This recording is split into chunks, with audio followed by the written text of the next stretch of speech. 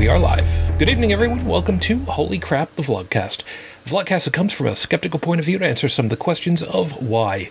The Vlogcast started as a combination of spite and the Streisand effect because Joey Dallin and I, well, we basically had stuff that we still wanted to talk about that people didn't like to talk about because, reasons.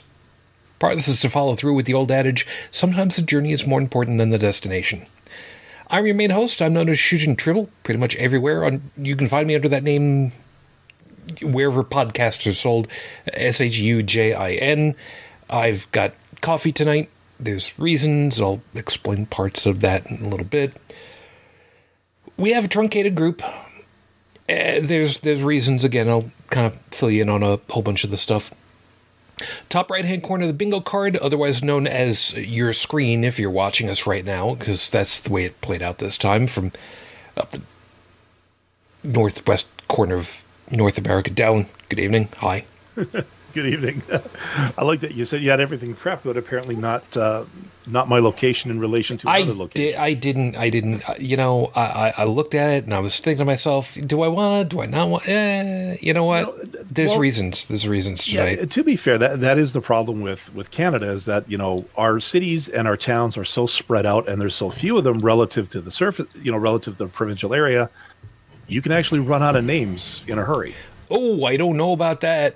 Oh, no, not when you start zooming around a little bit with Google Maps. You pan around a little bit. You find stuff. I mean, shit. I actually found the home of Burger Queen. Calling it Dairy Queen. Listen to me. That's actually that was fun. That was fun. It was actually great. They actually had one of the Google cars drive past it, so it was on the street view. That was brilliant. So, well, I mean, hey, if Google can find, you know, a cheating husband, then they can certainly find a Burger Queen. That's, you know, that's an old story. That is Midwest, the U.S. Down and to the right a little bit. Bridget, good evening. Good evening. How you holding together, hon? Oh, doing okay. All right. And I'm okay. And a hop, skip, and a jump. And more skipping across the water over to Paris. Good morning, Joseph. It's good to see you again. Good morning, sir. Yeah. Let me go ahead and fill in a couple of empty slots, so to speak, with the way that things are going right now. We know full well that Dallin and I had the fun of chatting him up last night for the show that we do there. He was not terribly unconscious, barely conscious last night. He was actually doing pretty good last night. So it's entirely possible with the way that stuff is going that he's just, you know, he's exhausted, tired, sleeping off. And, you know, the way that Dallin and I have heard him the last couple of weeks, don't blame him one bit. He shows up. You don't. That's fine. Don't sweat it. He's let's face it, guy's kind of working hard and he's got enough stress on him as it is. So, you know. Yeah, if you've ever heard the expression rode hard and put away wet. Yeah. Yep. Not in the context that some of us are thinking. No, but considering some of the nights that he's worked where it's been raining and shit, oh yeah. Yeah, that's not far off from the truth at all. Unredo Tech is currently on the, well, how do I best put this? He is taking a well-earned sabbatical for a little while, so he's going to be off, which is perfectly fine. He knows full well he's got every right to go ahead and you. Can I come in? You guys playing Uno over there? I'd like to join you. Can I play Uno? I'd like to play Uno now. You know, whatever. It's fine. So we will see.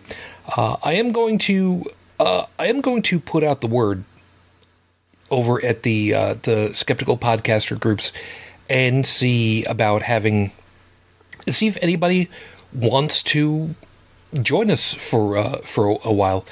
Specifically, I want to see if we can get someone who is female. I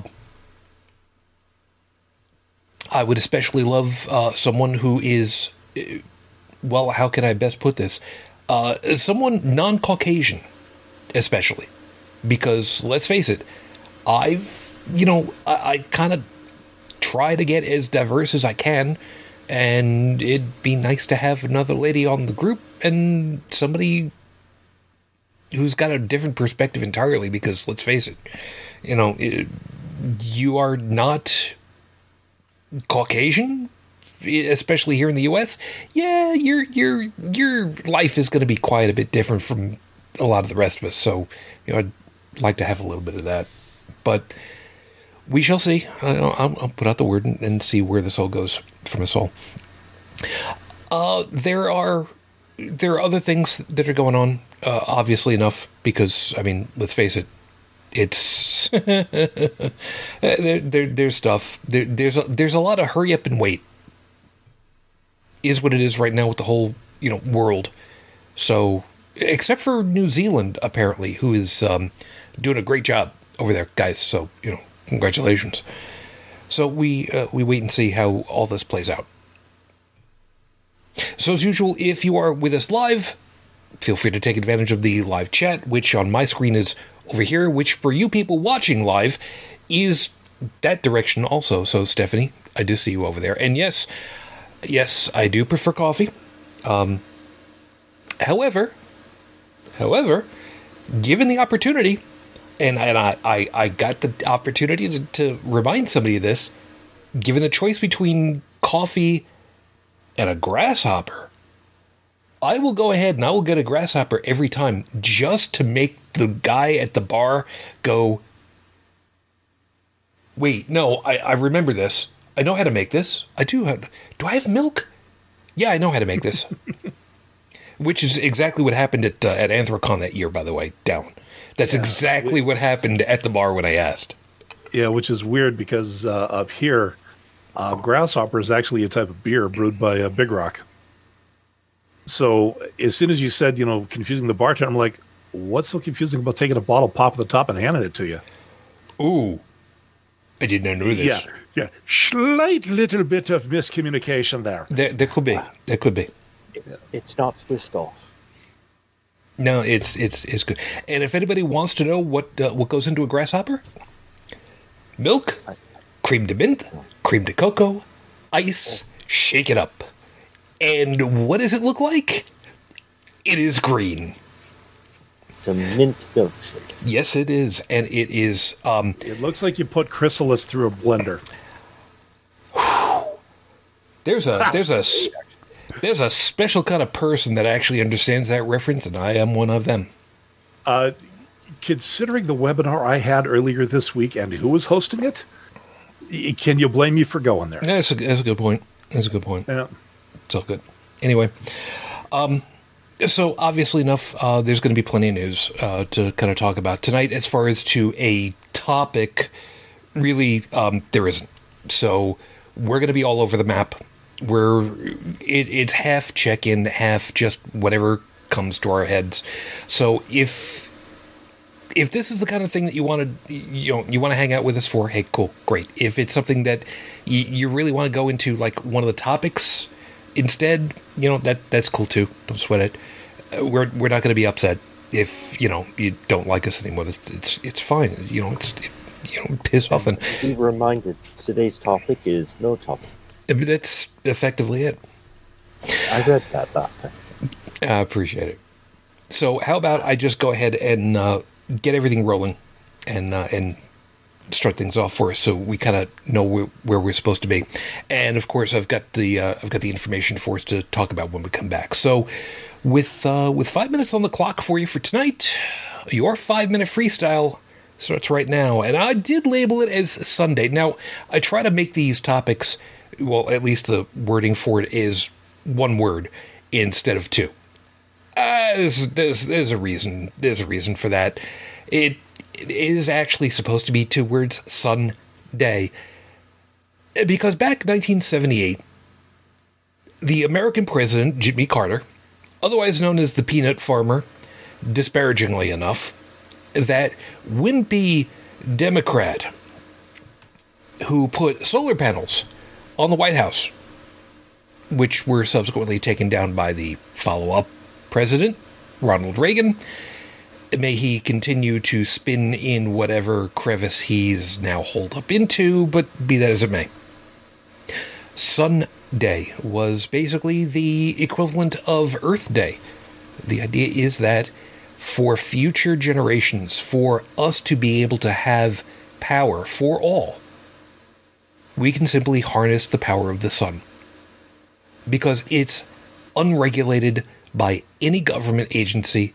It cannot be stopped. And let's face it, until you end up running into that Y5B problem, it's pretty much active, even at night. Just a little tougher to get to, but be that as it may. The problem with that, however, is the same problem that ended up happening with my country formally adopting, societally, the metric system. Because, for whatever reason, the legislative branch in my country decided that they didn't like the soft-spoken Democrat peanut farmer in office for whatever reason. So they basically just scuttled all the stuff that he really wanted to do, which was, some good stuff. The metric system, we would like to think that, some of us actually know how to work the metric system. I mean, for most of us, it's as easy as, having both hands in front of your face, unless you're Bobby Carey, in which case it's 9 3/4. But, I digress. Love you, Bobby. But they scuttled stuff under his feet. The switch over to metric? Oh, it's too hard. It's too difficult. Why should we even bother? Yeah, how many feet are there in a mile? Or how many yards to a mile? Or how many inches to a foot? 12. Okay, that one's easy. Cool. Because everybody deals with, a dozen that way. That's nice. But why? Why does it have to be this archaic system that virtually nobody else follows anymore? I mean, 10 is easy. You just keep adding a 0 at the end or a 0 at the front and move the decimal points, and it's simple, it's easy, it's standardized. I mean, shit, when Great Britain decided that they were going to go to decimalization of their money, everybody threw a fit, because now what are we going to do with our crowns and farthings and twopence? What are we going to do with all that? Oh, now we just have to count to 10. Okay. They made the switch. Here in the US, it should have been easy to do. But no, just like with Sunday, the switch over to decentralized power, cleaner power generation, was basically shoved aside for no good reason other than spite? I don't know, man. We find it's good enough for the International Space Station, and it's been up there for, a couple of decades. And they're doing just fine. Why can't we do it here? It would make sense. It's simplified. Everybody has their own power generation. Everybody has their own power storage. And everybody in communities could conceivably share if necessary. Supplemented with wind, which still comes from the sun, ultimately. Be a nice thing to do, wouldn't it? One less thing to have to worry about. And save the carbon dioxide generation for the winter in front of the fireplace for just a couple hours at a time, because it's fun. This is episode 309 on the docket, Your Honor. Dirty Laundry. Like I said, we're just gonna, we're just gonna shoot the shit, is what it comes down to, because, like I said, there's stuff. I've had a little bit of an emotional week. I will say as much with that as I've kind of come to an early empty nest syndrome because Tiny Tribble has decided where he wants to go to college and has pulled the pin on acceptance. So he's going to be roughly an hour and a half away from here when college starts, assuming they allow everybody to populate the college campuses again. We're not sure how that's all going to play out just yet, so we'll wait and see. Wait, acceptance is a place? He accepted he accepted what college he wants to go to, and he will be going. There were 3 that he was looking at, so he's going to be, like I said, he's going to be about an hour and a half away from here, as opposed to 4 or 5. So, so there was a lot of stuff that went into that was very tough on me emotionally. Basically because you remember the old you remember the old routine from Liberace, I wish my brother George were here, which I know got translated into Bugs Bunny using it, but I really wish my wife were here for this. So it was really tough on me. And specifically today, I had a really low trough day emotionally, for no reason other than it just kind of hit. Such happens. So I've had a couple of hours of really being down, but I'm okay at the moment. So it is what it is. And, we did get the word here in New York State that schools, public schools, will be closed for the remainder of the academic year. We don't know what that's going to be looking like for graduation ceremony or for, prom or anything like that. We're still waiting to see because everybody's kind of trying to MacGyver the shit out of all this. So, it will be what it will be. So we kind of have to wait and see. Is what it is. But we're here. We're going to do our thing, and we're going to keep, doing our best to help you guys out. Yeah, and Stephanie had mentioned, by the way, my talking about our ex-president. He was a successful peanut farmer, and he has continued into his 90s to continue working with Habitat for Humanity. I forgot to mention that. And he still goes out in his 90s helping to build houses. Shit. How cool is that? He's an old man and he's still doing his thing. Still happily married, if I remember right, too. So, good on you there. Well, okay, the cynical part of me is thinking maybe that's why he still goes out in his 90s. Just saying. Look, I'm not throwing shade on the institution. I'm just throwing it out there as a possibility. That's fair enough. And real quickly, I did go looking up information about Raif Badawi. There is some kind of report that he may have been brought back into court for some reason or another. Something to do with his hunger strike. Not quite sure what's going on. Reports are sketchy at best, so blame the Magic 8 Ball on the problems that we've got getting legit information out from there. However, without him coming out at this point, as of the recording of tonight's show, it is now 7 years, 10 months, 17 days since Raif Badawi was unjustly incarcerated for thought crimes.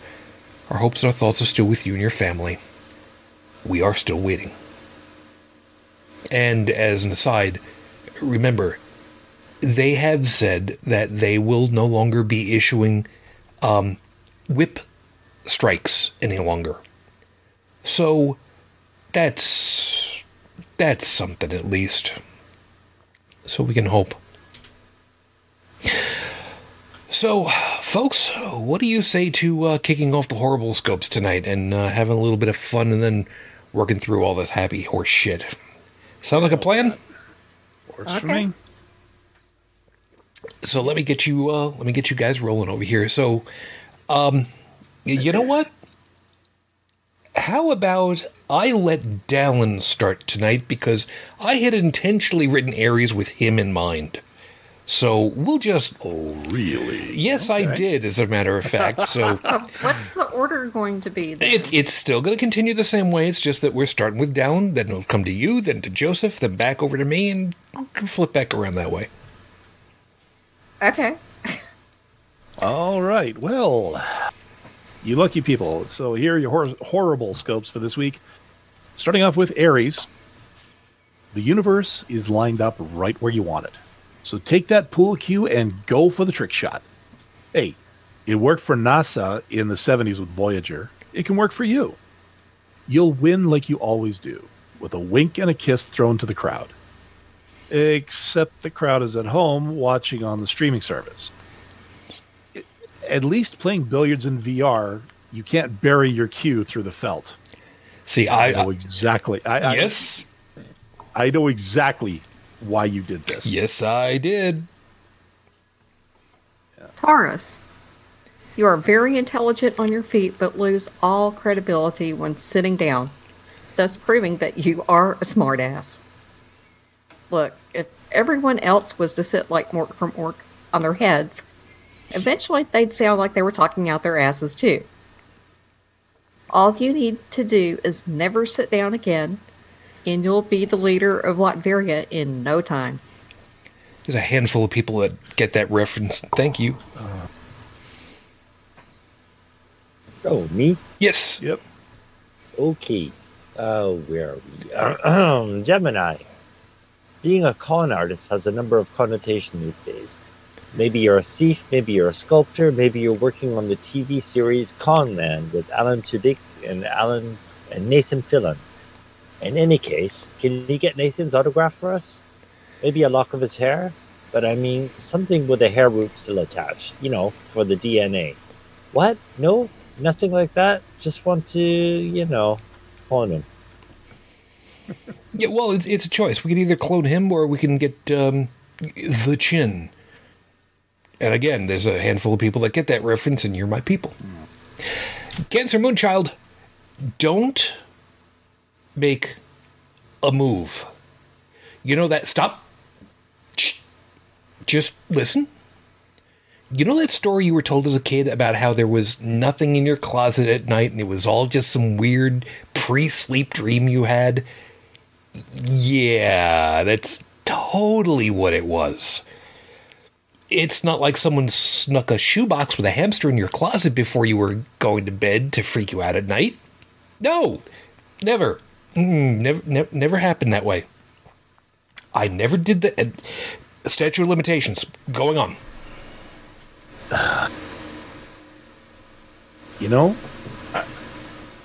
I wish some people I knew had thought of pranks like that when I was a kid. Anyway, Leo, you know how much you hate people slurping their soup when it's hot? Well, you better reconsider that trip to Japan then. Hot noodles in hot soup like soba is supposed to be slurped. There's nothing wrong with that.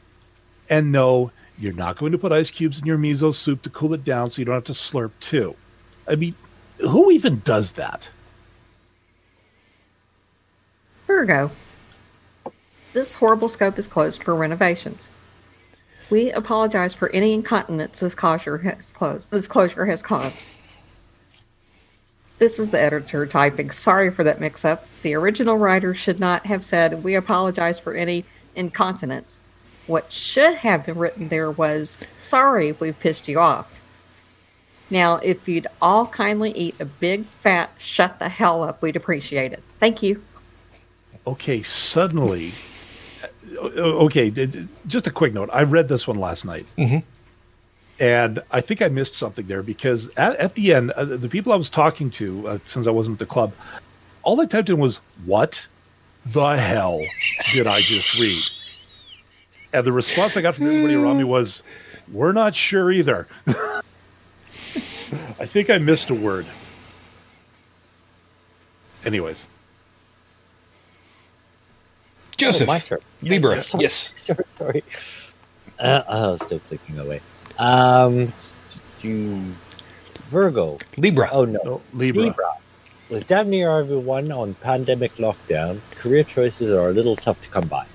The taxidermy practice we told you about got raided by the police when they were tipped off about a bare-handed deer hunt video showing the hunter losing the fight, and a very pissed off buck bucking the hell out of the hunter. So we suggest becoming a nature wildlife photographer. Just be sure the deer can't get at you. It's some people were paying attention less. Scorpio, the trees are budding, the birds are chirping, the frogs are peeping, the Canada goose are honking. Yeah, that's right. Some frogs peep. They don't croak. Some hiss, too, kind of like Canada goose do. Maybe there's a connection. They both sound like Zeus. We know he did it as a swan, but did he do it with a frog? Someone go pull out the Advanced Dungeons and Dragons book, Deities and Demigods, and check to see what it says. Sagittarius. Remember that story we did where we said you suck? Yeah, sorry about that. That was kind of mean to point out. What we didn't say was that we knew you'd get all passive aggressive at us at the time and not actually physically attack us. So now that the statute of limitations has expired, we cool now? Oh, and don't forget to close the curtain in the bathroom next time. Record. Buy a box of fake eyeballs. You'll thank us later. Specifically in the fall when everyone else is trying to pull off a Nick Fury costume, you'll be ready ahead of time. All you need is a long black leather coat and a calico cap. Better make sure the coat sleeves are reinforced so the cap doesn't scratch your arms to hell. Yeah, I see. I made a mistake on one god. You know, whatever. Aquarius. Oh, sorry, Joseph. I'm getting ahead of myself. Yeah, well, better for me. We're not Aquarius. We're not talking to you exactly. Just the people who know you. Hey, friends of Aquariuses. You remember all those pictures you've taken where your Aquarius friend's face was all blurry? And it seems to happen almost every damn time? Yeah, that's not you, it's them. They are the Flash, and now Aquarius, you thought you could hide it forever, didn't you? Well, the word is out now. And, of course, my fellow fish Pisces. Being the most artistically inclined of the group, you're going to need to make a theme song for Aquarius. There's been 2 TV series about the Flash, and one of them basically reused the 1989 Batman theme. So you need to come up with a new song for him that isn't derivative of someone else's work. And no, you can't use Fly to the Bumblebee. That was used by the Green Hornet. And those are your horrible scopes for this week. No backsies. Keep your receipt. Returns only in the original container. 15% restocking fee, and piss off. You're on your own. You got what you paid for. I don't know.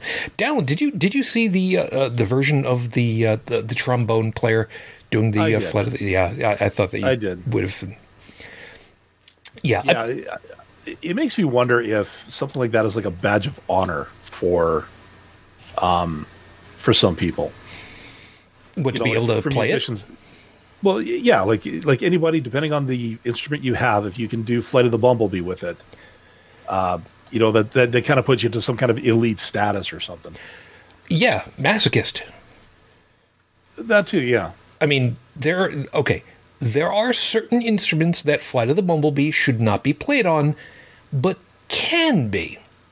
For instance, trombone. Okay, it's a lot more difficult, but okay. You mentioned tuba, if I remember correctly. Mm-hmm. Okay, it's still you speak from a technical standpoint. It's not that difficult, technologically speaking.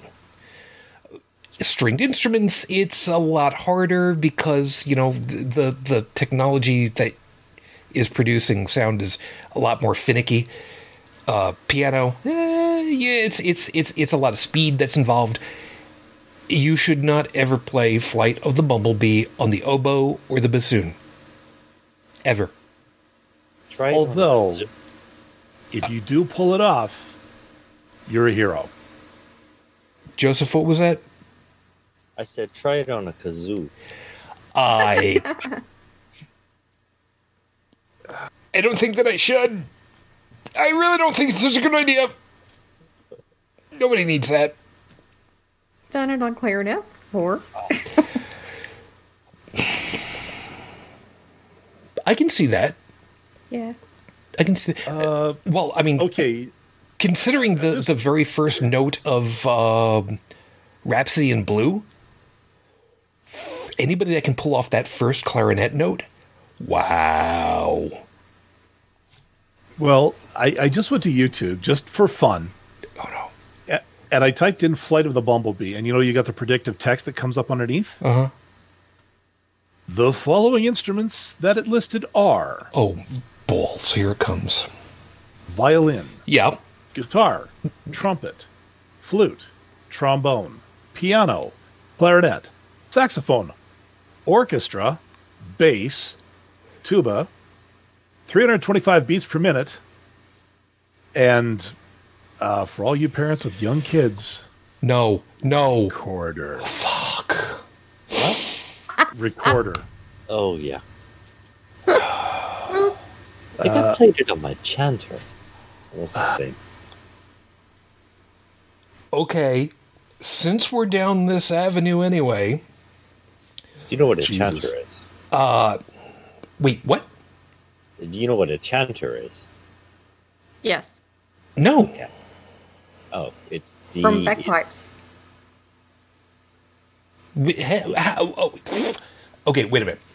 I know of bagpipes. I know of Uillean pipes, and I can't pronounce it properly because I don't have that.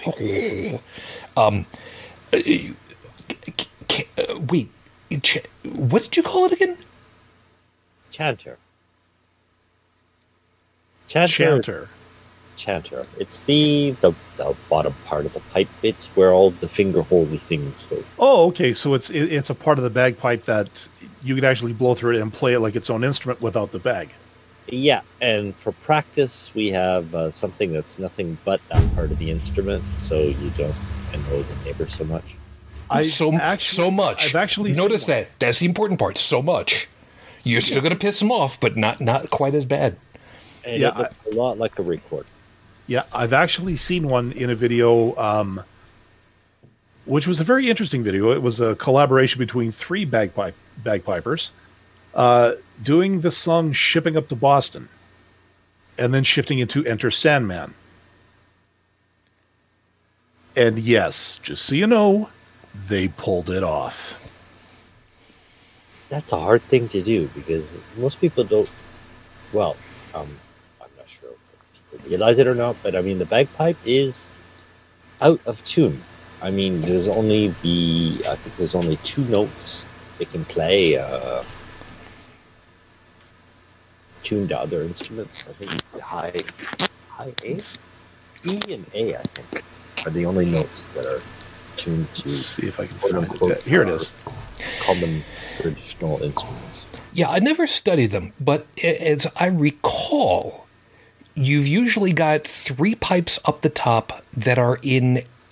Oh God, I forgot what it's actually tuned to as far as to the drone chord that it should be. But yeah, it's kind of one of those things. Okay, that's an interesting thumbnail. And that's an E. Yeah, that's the song. So these three, they start off with "Shipping Up to Boston," and then they switch into "Enter Sandman." These three are actually the middle one. I believe she's known as the Snake Charmer. She also did a Star Wars medley that centered a lot around Duel of the Fates. Kind of almost, it was like Duel of the Fates, bagpipes mixed with dubstep. And again, she pulled it off. Okay. It's kind of like one of those things. It's one of those videos you look at and go, no. And then you hear it, and you're like, damn. Yeah. Let's see. Who else do I remember that did something like that? The Red Hot Chili Pipers doing AC/DC. No, they did. No, yes, they did a combination of Smoke on the Water and some other AC/DC. Thunderstruck medleyed together. Yeah, weird stuff like that. I would arguably say one of the weirdest redos of a song when I found out that Paul Anka, who was huge in the 70s, decided that he would take popular songs from the 80s and redo them. So to hear a big band crooner sing Van Halen's "Jump," that's great. That's great. Who was the other guy that did that? He did big band. It wasn't Paul Anka, but it was somebody else. He had an album and it was called "In a Metal Mood," and he did a big band version of Paradise City and a couple of others, and he got into like 12 levels of hell from his. We're not talking about Richard Cheese, right? No. Okay. Well, let me see if I can find him. For anybody that goes looking up Richard Cheese, don't go looking up Richard. Seriously, if you're on a work computer, don't go looking up Richard Cheese. Not now. I got it. Pat Boone. Oh. Yeah, Pat Boone did an entire album called "In a Metal Mood" where he did big band, covers of like Guns N' Roses and a couple of three others. And apparently amongst his peer group, he got into a ton of crap for it.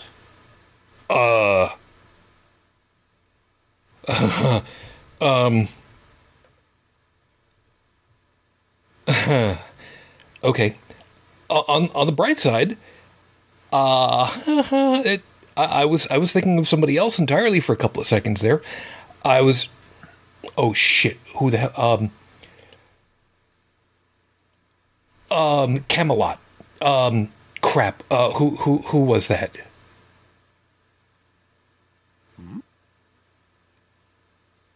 Shit, I don't remember who the hell that was. I'm gonna have to look that up. Paul Anka Swings. Yep, that's the one. Yeah.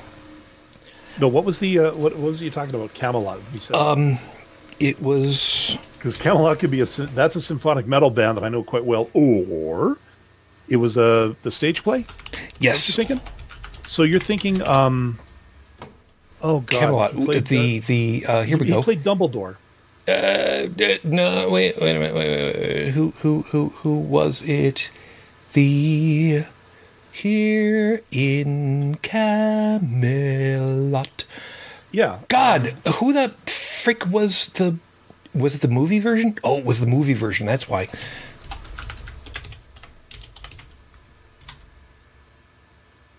You're thinking Richard Harris? I might be.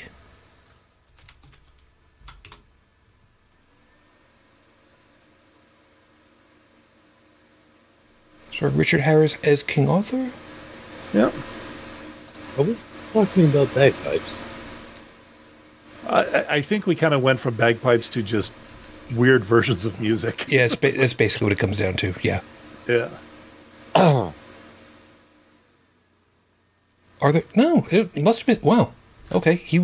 Admittedly, he was much younger at the time, so I'm picturing him quite a bit differently. It's funny. I went looking for a clip and I saw the movie version. But the one I saw was actually a stage performance that was done, and it was aired on HBO way back when. So that's the one I remember. I don't remember him doing a movie version. I don't know that he. See, I closed that window and I shouldn't have. I'm just gonna take recommended. Just a shout out to my nephew, Tage, who is the I don't think he's the official bagpiper, but anyways, for the Canadian Army. Very cool. Yeah. So he taking up the flame, finishing what I never finished, because I only began to learn the bagpipes. I mean, I can play, but it has been 35 years. It would have been so much fun if that had been an option for me to learn in school, like for the band. Good luck hearing anybody else. Yeah. It's all about me. Nothing up with that. And Stephanie, yep, you're right. Richard Harris was in the movie. Yeah, I think I saw that on. I think I saw that on HBO at the time too. Yeah. And funny enough, I went looking up the play, the theater production, and I saw that it was originally over at the Winter Garden in New York City, and I'm pretty sure I've seen something at the Winter Garden once upon a time ago, and that's why I'm kind of looking through the list of all the stuff that's been there, and it's like, oh, you guys started in 1911? Oh my God, I'm pretty sure I didn't see anything back then. So let's see, what's been MAME? Oh my God, MAME. It was more than 39 years ago. It's, you know what? I believe the expression I'm looking for here is, now look here, you little shit. Billions Sue 47. I'm not sure Gallant qualifies as a little shit. No, it'd be kind of like, you know, the big shit doesn't really have the no, it doesn't quite have the same amount. Him yelling at me, Joseph, would be kind of like Joe Pesci having to like crane up to look at Andre the Giant. Whoa! How tall are you, by the way? I'm going in freedom units here for everybody. I'm 6'3". Okay. That qualifies as 2 meters as far as I'm concerned. Mm-hmm. Yeah. I'm just playing at 6 feet. Yeah, close enough. I'm a little shorter than. You know, we're not going to get into that. I just, like I said, I'm looking at the listing. 1982. Othello, which, okay, cool. And Cats. But then there's a complete break from 1982 until 2001. So even back in the day, Cats was destined to kill theaters all these years later. Well, the movie. Yes. I did go see a stage production of Cats here. Okay. And it was actually kind of neat. Yeah. Although it was kind of interesting, a local suitor that you and I both know, Temperance, mm-hmm. When they were coming to town, she actually contacted the theater and offered her services to help with makeup because name the cat, she can do it. She can do the makeup. Hell, she's got costumes. I've seen pictures of her in the Cats cosplays that she's done. And I guarantee you that is like Broadway quality, if that's such a thing. Oh, it is. Yeah, it absolutely is. Yeah, they turned her down. And decided to go with something that was perhaps a little bit cheaper looking. And I was talking to her about it, and I was just like you offered with, and I think she offered without pay. And, you know, just to, I mean, gonna make the rest of us look bad. Well, basically, exactly. Yes. Yeah. Yeah. I mean, you guys have seen the head that I have, the big tiger head that I've got. She's the one that made it. Yes. By the way, yeah, there it is. That's what I was looking for. It wasn't Richard Harris. It was Robert Goulet. That's who I was picturing because I was looking through the rest of the thing and it's just like Goulet is over there and it's just like, oh shit, yeah, that's who it was. Fuck. He died in 07. 73 years young.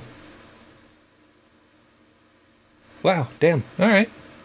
Actually, while I was out and about today, I turned on NPR because reasons, Yeah, nothing wrong with that. and they were doing something. It was called the Fresh Air Weekend. I guess it's a thing that they do. And Sometimes, yeah. yeah, and found out that Bill Withers passed away this week. If this is the guy I think it is, give me a second.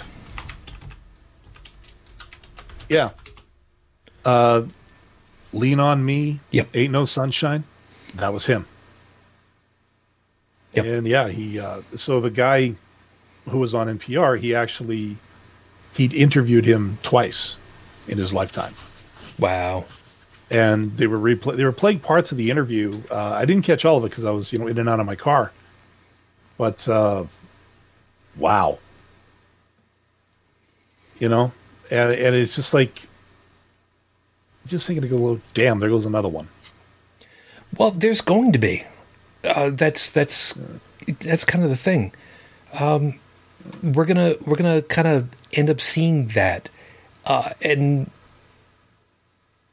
to me, part of that problem is that there's a certain mystique that comes out of the pre-digital age, because you got people who worked their asses off to be good at the entertainment biz.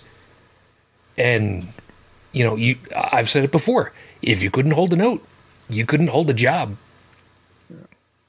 And, these people, man. I will fight on that. I still think that you still need to get good, to borrow a gaming term. Like, you see a lot of these artists on YouTube these days, just as an example. You've got guys like Peter Hollins, Jonathan Young, Caleb Hayes, Leo Maracchioli, Frogleaf Studios. These guys are able to hold a note. Mm-hmm. As a matter of fact, let me see if I can find the name of the band. Sorry if I'm flipping around here a lot, but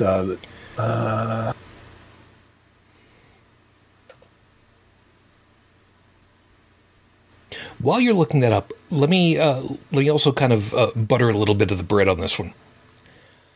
I still remember hearing stories about how if you had some money, you could go to an independent recording studio.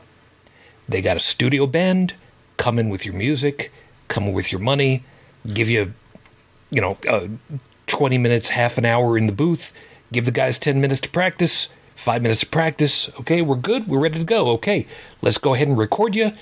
All right, hang on. We'll have a couple of 45s pressed for you by the end of tomorrow.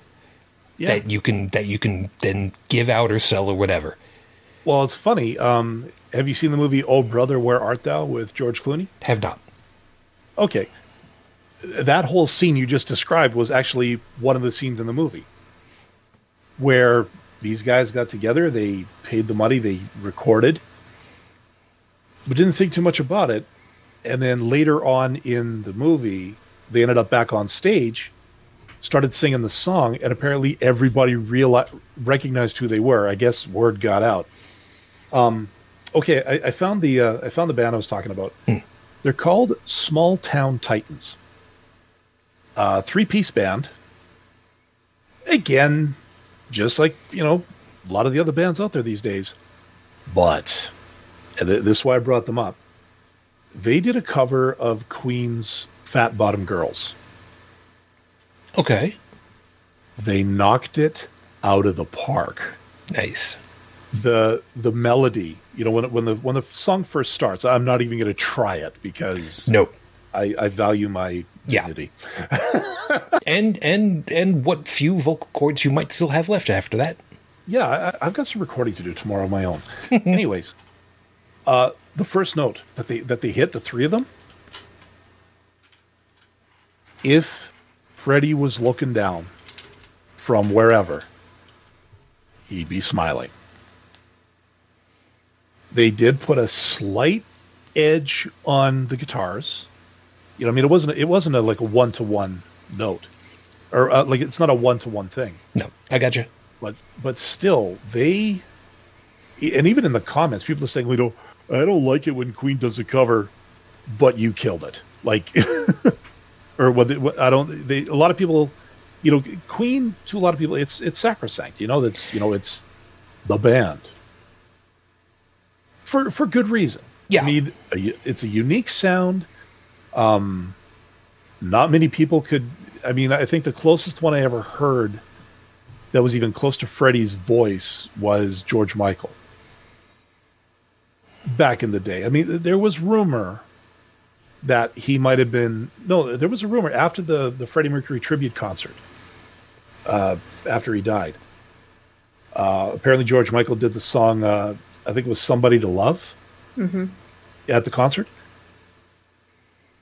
Apparently he went into the studio with Queen, the rest of the band, to record it.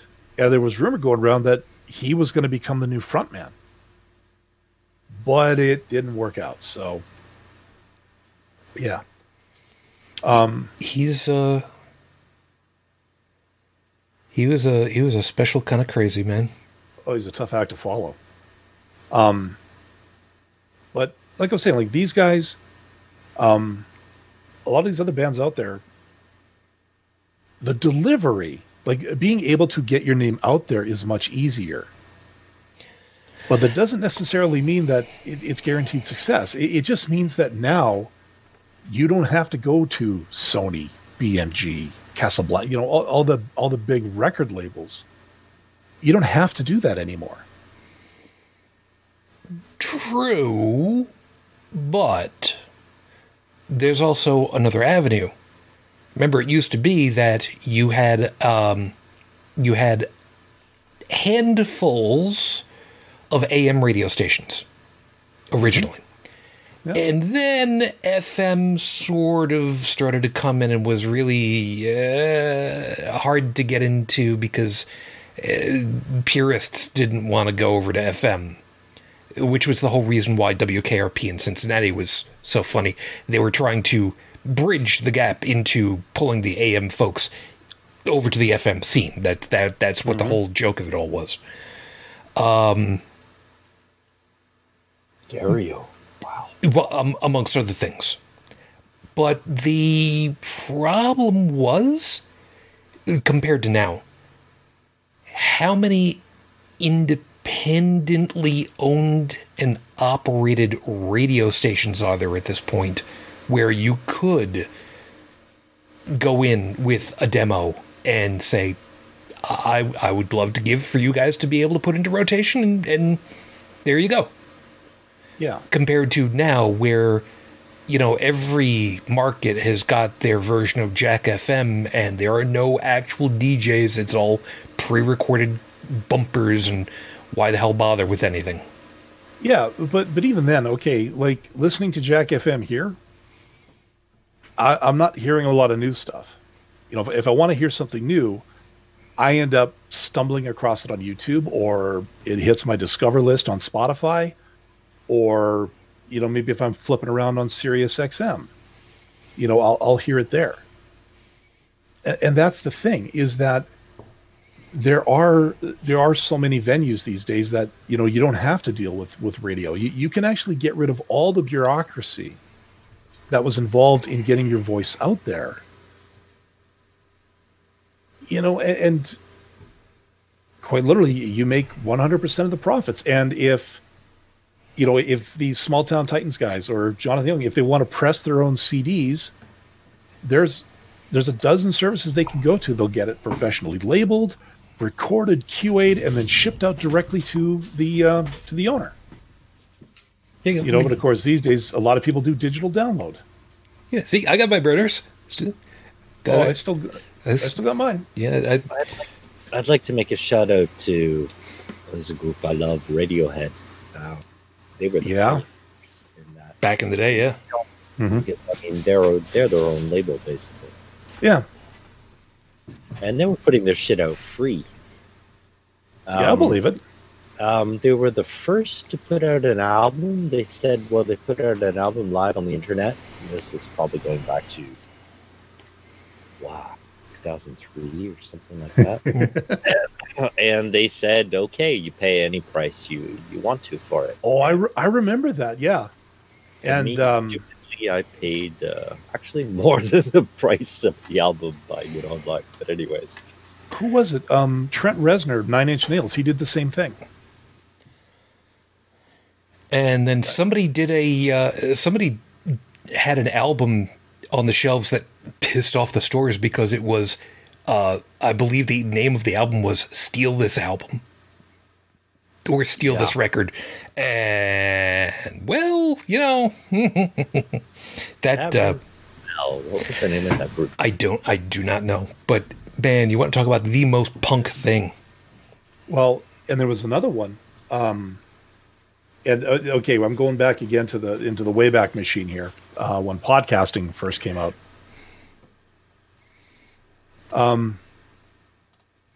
Shujin, you remember this, the PodSafe Music Network. Yep. Okay, so what that was a repository that artists could dump music into that podcasters could use on their shows without threat of penalty. They could use it royalty free. They just had to shout out, who the band was. And a lot of places, hell, I knew 3 podcasts that basically owed their existence to that network.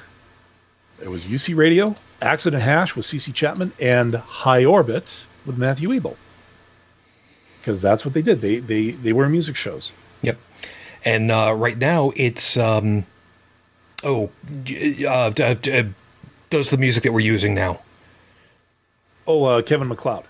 Yeah, and he is almost singularly responsible for a good 70% of YouTubers' music right now, because he's a god. Yeah, and then I've got Digital Juice so that I can get all that stuff too. It's it's a Netflix for content. It's visuals, it's audio, it's sound effects. Some of them cheesy, but what are you gonna do? It's the whole McCoy. And by the way, I did find it. It was called "Steal This Album" by System of a Down. There you go. Anyways, one of the PodSafe artists, their name was Black Lab. Yes, I remember that. Oh, yep. Wow. Yeah, we're going back here. Now, what they did, what a lot of pod show casters did, is they decided they were going to do something. And it was called Bum Rush the Charts. Black Lab's song Mine Again was available on iTunes back in the day. And what they wanted everybody to do was to get as many of their followers and listeners as possible to go to iTunes on a particular day and buy the song. Oh. Well, this is because this was going to be a statement. This was going to be their way of saying, we're here. We don't care about music companies. We're going to show you what the people can do. And I think for a day, that song was number 1 on everybody's charts. Yep. So it was a proof of concept that people were willing to pay 99 cents for a song or whatever. And you didn't have to go buy a $20 CD that had one song and then, 15 tracks that were all crap. Admittedly, So, yeah, it was just something. Yeah. And the thing is, this was, 13, 14 years ago. Mm-hmm. And it's only gotten better. Now you can listen to stuff on YouTube. If you want to go buy their stuff, you can go directly to their store. You don't have to go to any of the big labels anymore. Which is weird because you walk into Sunrise Records or some other place, or even Tower Records if it's still around in the States. There's still tons of people still doing it the old-fashioned way, and I guess they're doing okay. I don't think every store is surviving on Funko Pops yet. Because you got people like me that still buys actual CDs because, Yeah. I mean, let's face it. How do I best put this? Worst comes to worse, if something goes poof on my side, it would take me a while, but I could reintroduce the whole damn thing again if I really needed to. Yeah.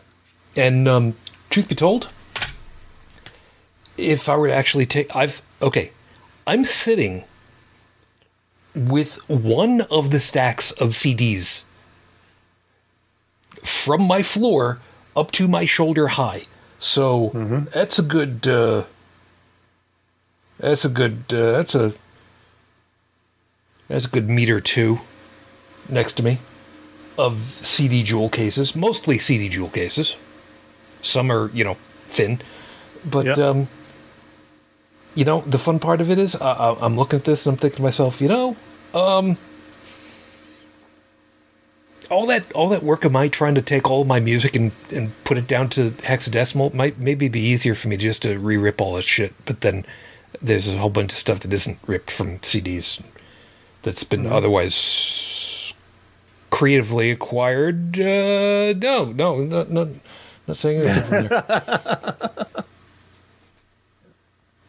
I got a real weird collection of shit over here, man. That was something that was fun, though. Yeah, you wouldn't exactly know all of what you got if you were getting a full album, but then you ended up with stuff that was fun because it was art, musically speaking. Yeah. The best option that I can give you was I think it was the first and second. I forget which one it was, but I'm pretty sure the first album by Chicago Transit Authority, before they had to change their name because they got sued, almost got sued, was a double album 4-side record album. And I'm saying it that way because it's kind of a weird thing. You opened it up, there's one record on this side, and there's another record on this side inside of their sleeves, and you put them on the spindle, and side one would play, side two would drop down and play, and you flip the whole thing over and you get 3 and 4. Some people don't know what the hell I'm talking about. I don't care. Don't worry about it. But I forget which album it was or what side, but the entire side of one record platter was effectively one long song broken up into like 5-6 tracks, but each song ended on a chord that carried over and started the next track. And it was amazing for me listening to this, and it was just like, okay, you ended on this. Let's see, what was it? Color My World in particular ended off with this big, what's called a color chord, where it was a musical version of basically laying your hand and your arm on the piano, but it was done right. So it actually had an actual chord structure, and they held that, and the next song picked up from that chord and launched on, which was Now More Than Ever. Two very famous songs. The entire album was done in one take? It could have been. I don't know. It would be... Even at the time, which would have put it at 1969, if I remember right, they would have been able to splice tape in order to get. But at the same time, it just was, for the listener, just one long song. Yeah. With different movements to it. Yeah, but even in the 80s and 90s, you would buy an album for a song. But the rest of the album still had to be good. Because if you wanted people to drop the $10, $15 to buy your album, okay, they would buy it, they would listen to the one song, and then if the rest of the album was crap, then you're not going to be able to sell your next album, because now you've got a reputation of being like a one-hit wonder.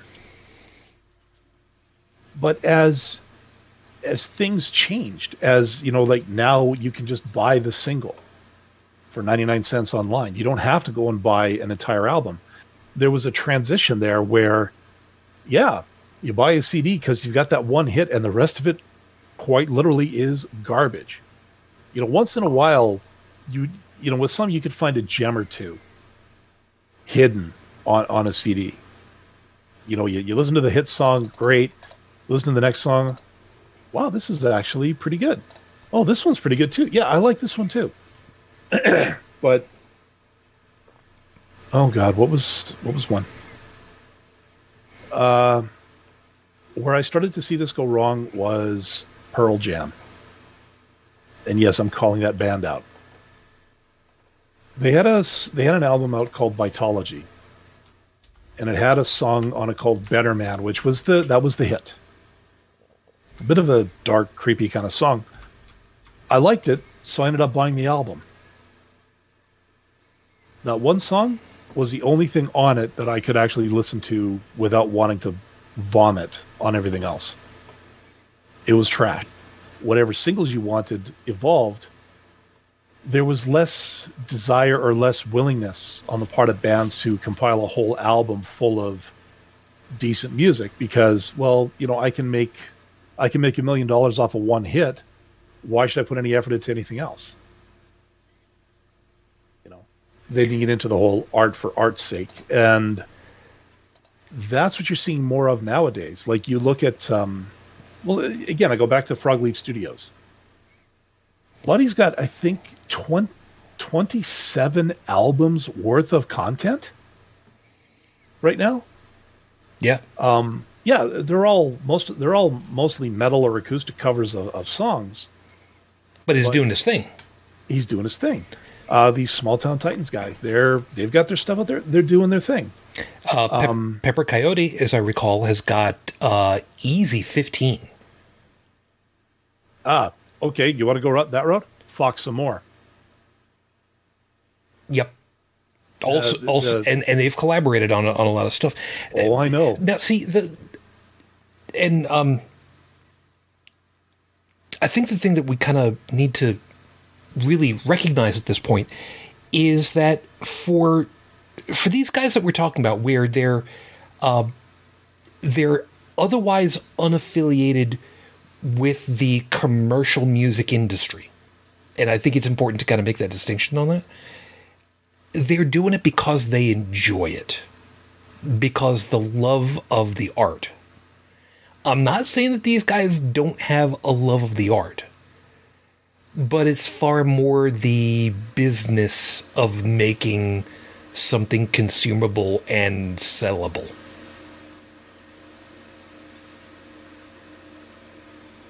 In terms of, well, you mean the commercial labels are doing that? Yes, because I mean, business model. But how do I put this? For those that are doing it because they enjoy making the music, they making the art. Yeah. And they are able to find their audience, which is not a guarantee. That's right. And are able to make a living off of that, which is, again, not a guarantee, especially these days. You know, these tend to be the people for me who are really working. They're trying to present the best possible for the art. how many Can't we times? I'm sorry. Can't we? Yeah, can't we? No, me. Can't we extend that to any trade? Absolutely. Absolutely.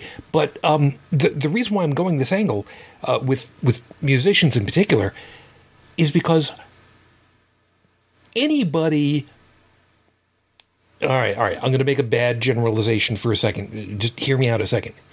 Quote unquote, anybody could go out there, record themselves doing a song, and then bend notes and auto-tune any which way that they really want to. Sometimes for the intent of bringing across a fake sound, sometimes to kind of fix a little bit of, a little bit of futz in here and there. But then well, hold on a second. Let me finish this thought. Yeah, of course. But then you've got the guys who go out onto the train platforms day in and day out because they're working for the tips. And some of these guys are some of the best singers and performers that you would hear on a daily basis because they're out there doing. Is it because they're intentionally doing it for the money, or because they really love the art? Is it a combination? It's hard to say, but these are people that you would otherwise never get the chance of hearing in a much more public forum like an online collection. And where would you even find these guys except for stuff like the YouTube channel play? Oh God, what the hell is the name of it? Something for Change. I forgot what the hell the name of the thing is. Anyway, while I look that up, Joseph, go ahead and pull me back into whatever. Yeah, well, I originally wanted to make an allusion to take Depeche Mode's first album. I'm sorry to say, but those fuckers couldn't sing. And, if you've ever tried to play the guitar to anything, one of the first albums, it is so auto-tuned or adjusted, whatever you want to call it, that it's completely out of chord. Yeah, you can't tune a guitar to it. You basically have to. I had to take the MP3 and speed it up to make it fit in the quote-unquote traditional chord system. But when you're talking about, you went on to talk about the mix of love for the art and making money. Well, I can extend that to any trade as well. I mean, it should be a mix of both, because if you're really interested by what you're doing, well, you want to make a better thing that others will appreciate, and if others appreciate whatever you do, whatever you found, whatever your experiment is, then yeah, you're going to make a living from it. And that would be a more or less natural way of earning an income. But unfortunately, the market is dominated by the profit-oriented people who haven't got a fucking clue how to do anything themselves. So all they know how to do is produce what is already sold in the past. And that goes for music, that goes for fashion, that goes for pretty well anything. So you've got the result of that is groups like, Nickelback. Yeah. Actually, Gene Simmons had a thing about that in a book he wrote. It was called Sex, Money, Kiss. And it's been a while since I read it, but I'm going to paraphrase what he had said. You've got your job, you've got your hobby. You do your job to pay for your hobby until your hobby makes you money. Then you quit your job and you live off your hobby.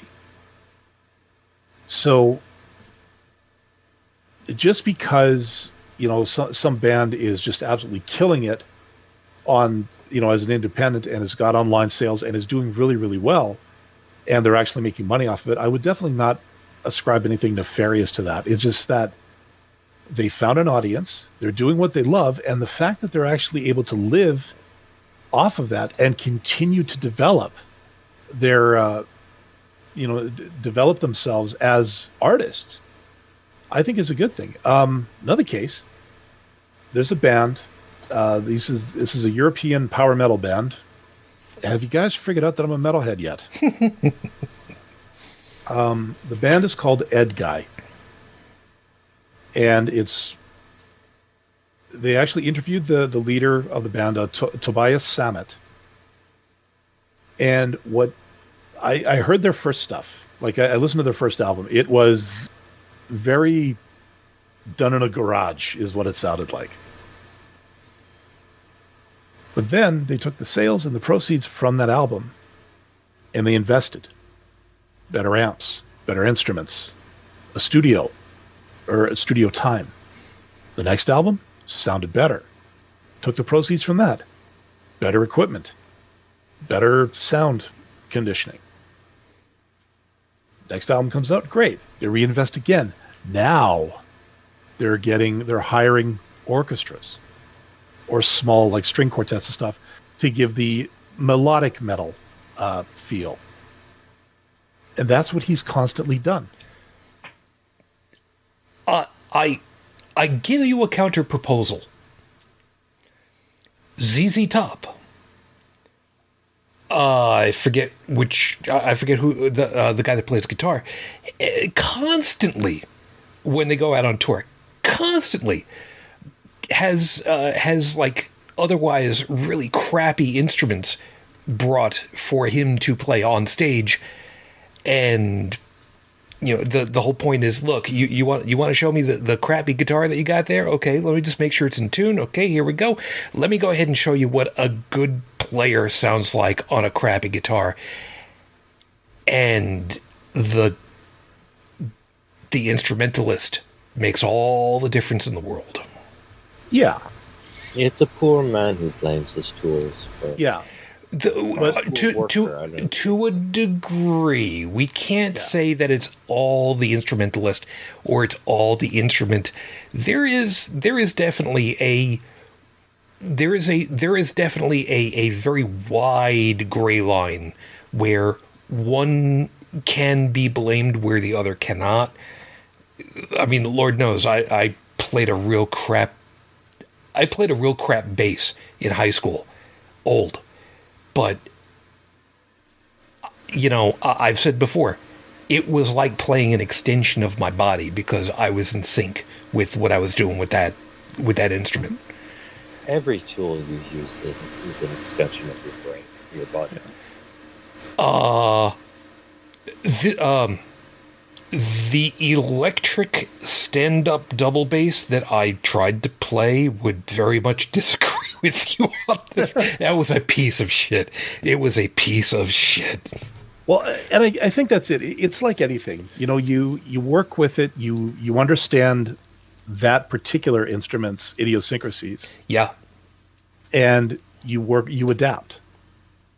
So now if you play that one for a number of years, you get really good at it. They put another bass in your hand.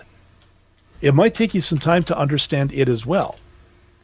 But by then, you've got enough talent on your own that you can meet it 90% of the way, and then it just leaves the other 10% for you to understand, okay, what's the quirk on this thing that I need to know? It's like the expression, in usual... it takes 90% more work to sound 10% better. Oh yeah, yeah, and that's kind of in line with that. And I mean, I'm still learning to play guitar, and the guitar I'm using is like a piece of shit. I mean, it's a Chinese, probably 1970s era Fender knockoff, and let me tell you, whenever I get a real guitar in my hands, yeah, that's really something. The difference is enormous. But if I can make it sound good on that guitar, and I can make it sound good on anything. Well, one would hope.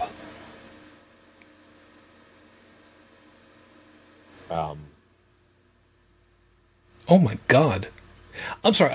I'm looking for the same type of bass that I played, and my Google search is coming up with some really, really funky versions.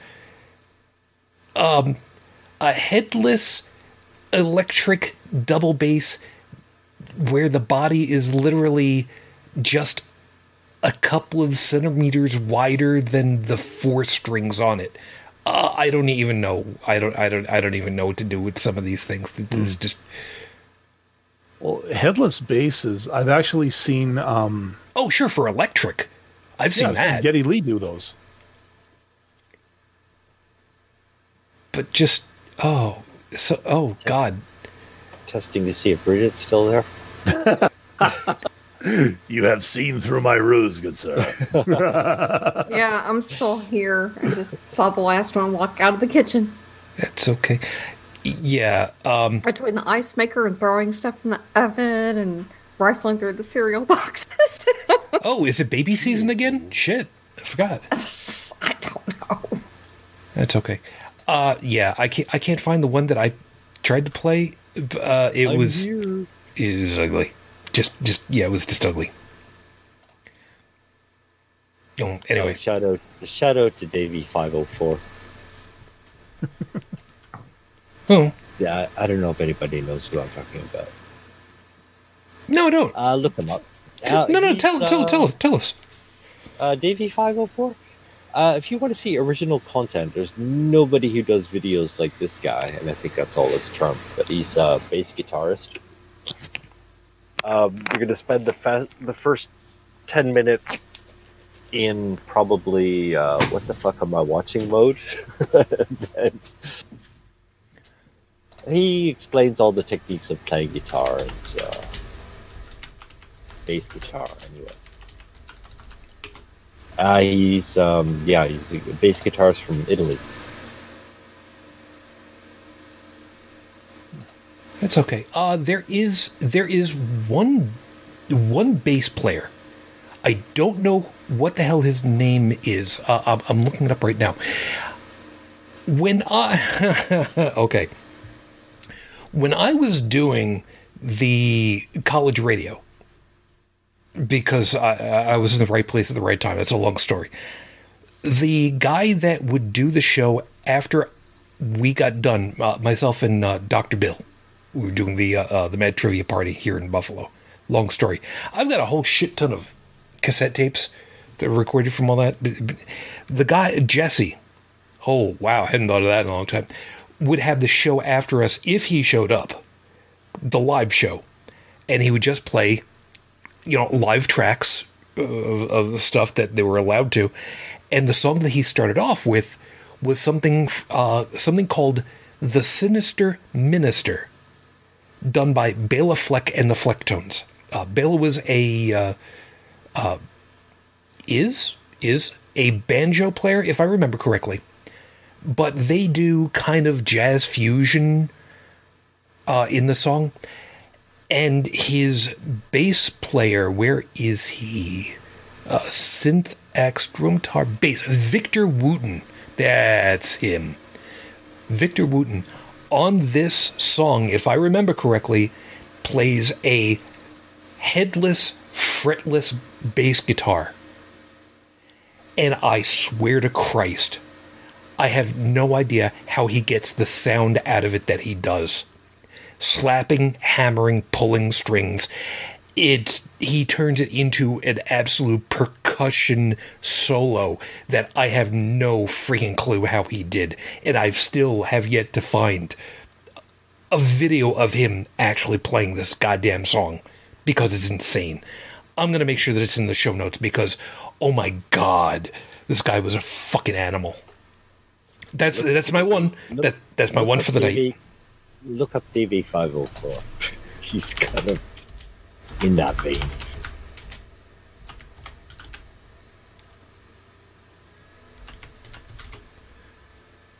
Dave, Davey, Davey 504. What's up, slappers? 504? Yeah. Davey 504. Oh, YouTube. A super popular. The first video hit that comes up on YouTube is from Davey 504 from June of 2016. The title of the video is "Do You Get Laid?" Q&A with Davey. So, Yeah, which is the one question every bassist hates to answer. yeah, no. Wasn't there an article somebody put out? I think it was The Onion. Put out an article about a groupie who by accident slept with the bass guitarist of the group.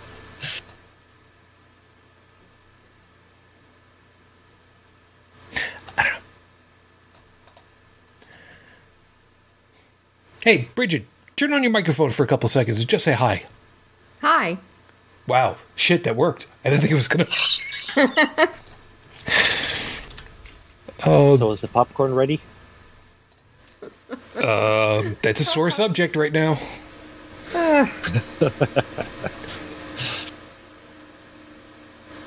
Oh, Yeah, my daughter was completely like, I forgot what time it was. I'm so sorry. What time is it there now? It's 12:33. it's late. It's late. And everybody's still up. Well, I mean, yeah. Can you hear that?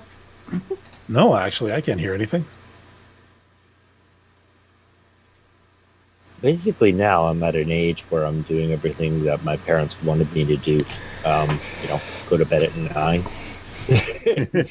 Get your hair cut. Oh, that never. Well, Yeah, I'd love to that's get a- my hair cut if there was a Oh, place to get it cut out. You know, but you know, I'm telling you, I'm eyeing those clippers that I have in the bathroom. Just I've been sorely tempted just because it's driving me. there's Again, nothing. it's- There's nothing wrong with it. Yeah. Boredom, lack of experience, and a pair of clippers is a very bad thing. Yeah, that's something I just don't want to think about at this point. All right, let me point it. That's a reverse mohawk. What the hell? Let's not go there. Tiny Triple is kind of semi buzzing his head, except for the middle, so he can start working on a punky kind of. Okay, so let me explain something about my hair for a second. My hair, is. Do not adjust the saturation level on your YouTube. This is actually what it looks like now. I know, is what it is. But my hair is short. It is quite short. And it has been quite short for several years now. The reason was, you love this, when I went to work at the bakery, I had to wear a hairnet and a beard catcher. Yes, there is also a hairnet for beards. Yeah, And then I found out in my county, or I forget if it was the state regs, I forget which one it was. Anyway, it turns out if your hair, including whiskers, are under a 1/4 inch, you do not need to wear a hairnet or a catcher. So I had gotten ahead and gotten some electric clippers and did my head, and I've kept it like this, pretty much since. Here's the fun part. One of the bosses who had taken over the place, and you notice I've never said the name of the place Right. for reasons. One of the bosses took umbrage at this and told me, no, I still need to wear a hairnet, blah, blah, blah, blah, blah, blah, blah. And I said, no, as a matter of fact, I looked up the regs and I'm legal. I'm in the clear. Everything's fine. threw a hissy fit, came back later. I don't remember how long it was afterwards. I forget if it was later that day or the next day, and had a computer printout from a web page with a highlighted section that said that you're supposed to wear a hairnet from Ireland. It was the health department regulations regarding wearing a hairnet in a cooking environment from Ireland. And I had to explain to him, this isn't legal in any way, shape, or form here. That's a great example of, that's like an apologist stance. You start with the premise, yep, and you can find any fact you want to. Yeah, I think he was more pissed off that I knew the regs better than he did. He was also the guy who claimed to have been a professional photographer for a while, borrowed my camera when I brought it in, my good 35mm camera, and swapped lenses and did not cover the backside of the lenses with their covers when he switched them, and just dropped it into my bag. I was unhappy at that, and never let him touch my equipment again. You want to be a professional? Cool. You want to go ahead and be higgledy-piggledy with your equipment? That's fine. You're borrowing somebody else's. You should be treating it with the best possible, one would think. But that's me, you know? I don't have 14 grand to sink on a digital SLR body. Well, I don't know how many rabbit holes there are to follow in that story, but I mean, already he's borrowing your camera, so he thinks your professional camera will make him a professional photographer. Oh shit, didn't work out, so who gives a fuck? Throw it all in the bag, send it back. Well, he you know what? That rabbit hole is real simple. He was a tool. He was a manager, wasn't he? He was one of the owners of the company at the time.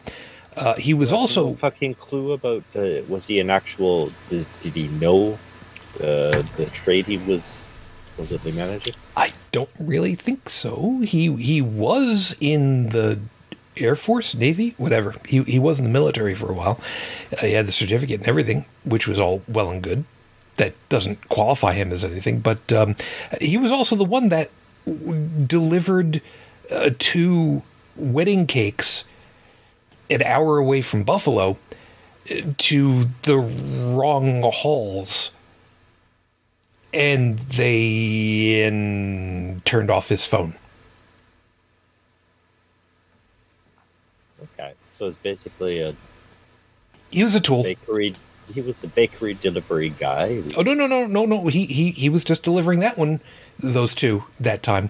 Okay. Partly because they didn't have me doing it for whatever reason at the time. I don't know. This was a long time ago, but he was a tool. Because you weren't wearing a hairnet? No, he was. Trust me, he was a tool. But be this as it may, like most managers. I mean, sadly. Yeah. Well, how that's a normal thing in our economy. But how is somebody who has no idea how to do a trade expect to manage others who do? That's an excellent question. And Bridget, I'm sure that you're probably going to have a little something to say about this one. People who move up through the ranks actually have an appreciation for what's supposed to be done and how and why, as opposed to people that just come in from outside that say, okay, guess what? I'm now going to manage everything, and everything's going to get changed over to the way that I want it to because it's my football now, and you don't like it. I mean, let's face it, how many nurses' stations get turned upside down because people come in from the outside? Well, I mean, it happens in any job, really. It does, but in the medical field, to me, that has a lot more running on the that has a lot more consequence if something gets missed because of sudden uncertainties about things. It does, but I mean, general problem is, knowing more than your boss does. Your boss thinks that they know everything. And, yeah, a lot of times they don't. Yep. Dallin knows a little something about that, too. So, yeah. Even in the military, it happens. I mean, it's like the more incompetent you are, the higher up the chain you go. Or you get promoted. Because I also wanted to beg to differ with what you said, Shushin, that actually doing your job right gets you credit. Actually, it can have actually quite the opposite effect, because like what I said earlier, well, you're making us all look bad. No, you're right. You're right. It's not, yeah. Well, just once again, I mean, nothing's really simple. I mean, you've got, if you're working for a company that actually loves what they do, yeah, you are actually going to rise up in the ranks if you do your job right. But if you're just, like if you want to take your bakery, for example, some guy comes up with an idea, well, let's try to make money on something everybody needs to buy. Oh, everybody buys bread, so we'll open a bakery. And, somebody like that, who has no idea about what they're doing, who just wants to make money, well, if you already the premise he's starting on is fallacy, right? I'm losing English. But, I mean, yeah, but you're going to fall into all sorts of other problems, like questioning his authority and all that. He's going to be doing his best to hide the fact that he shouldn't be in the fucking trade he's in. Yeah, that brings up something else that I have to put into the show notes again. I'm adding a lot of stuff to the show notes tonight. Look at this. The Peter Principle. Lawrence J. Peter. You thought Murphy's Law was bad. The Peter Principle, you cannot unlearn the Peter Principle, but that's a whole other thing. First, you're going to have to explain the Peter Principle. The Peter Principle, sure. The Peter Principle is basically this. Everyone rises to their level of incompetence in an organization. Rises to the level of incompetence. Yeah, so what they're saying there, Joseph, is that people they'll continue to rise. They'll go until they can't, like they are unable to go any further just because they can no longer successfully perform the job that they are in. Yeah. So if you're doing a really good job at something, okay, you know what? In the traditional commercial establishment, if you're doing a really good job at this, cool. Let's go ahead and give you a different job with different responsibilities because you've shown that you can do a really good job at that one. Obviously, you should be able to handle this one. Cool, you've done this one, great. Let's move you out of doing that job and move you up to another one that's got different responsibilities that, you can't do as well. Well, you know what? You can just stay there until you figure it all out. Meanwhile, there's a bunch of people that just got promoted to jobs that you vacated that now have to learn how to do that job maybe as well as you did. Now try to explain that rationally, that behavior. It isn't. It really isn't. And Stephanie brought up something, and Stephanie, you're going to appreciate this, and I think the rest of you guys are going to, and Bridget especially, because this is a military piece. You know what? I got no problem with saying this. My brother, who went through the Air Force Academy, graduated, got his graduation papers from President Clinton, who, by the way, apparently is a really tall dude. Anyway, so he's been in for a little while. He was flying A-10s, and eventually, he's no longer flying. He's managing aircraft and base and whatnot. And they come in for, the morning briefing, figuring out all of what's going on. And as he put it, this fresh out of the academy lieutenant is going ahead talking about, well, we've got this and we got that, and we can't do this and we can't do that because we got this and we got that. And my brother at this point is a captain. He's just like, hold on. Sergeant, what's actually going on, please? And the sergeant was nice and composed, and he's like, well, sir, we can do this, and we can do that, and we can do that, and we can do this, and yeah, we can make sure that this all happens. This piece, that's not going to happen, but we can make sure that that happens at this point with this parameters. Yeah, we can make this all work for you. Okay.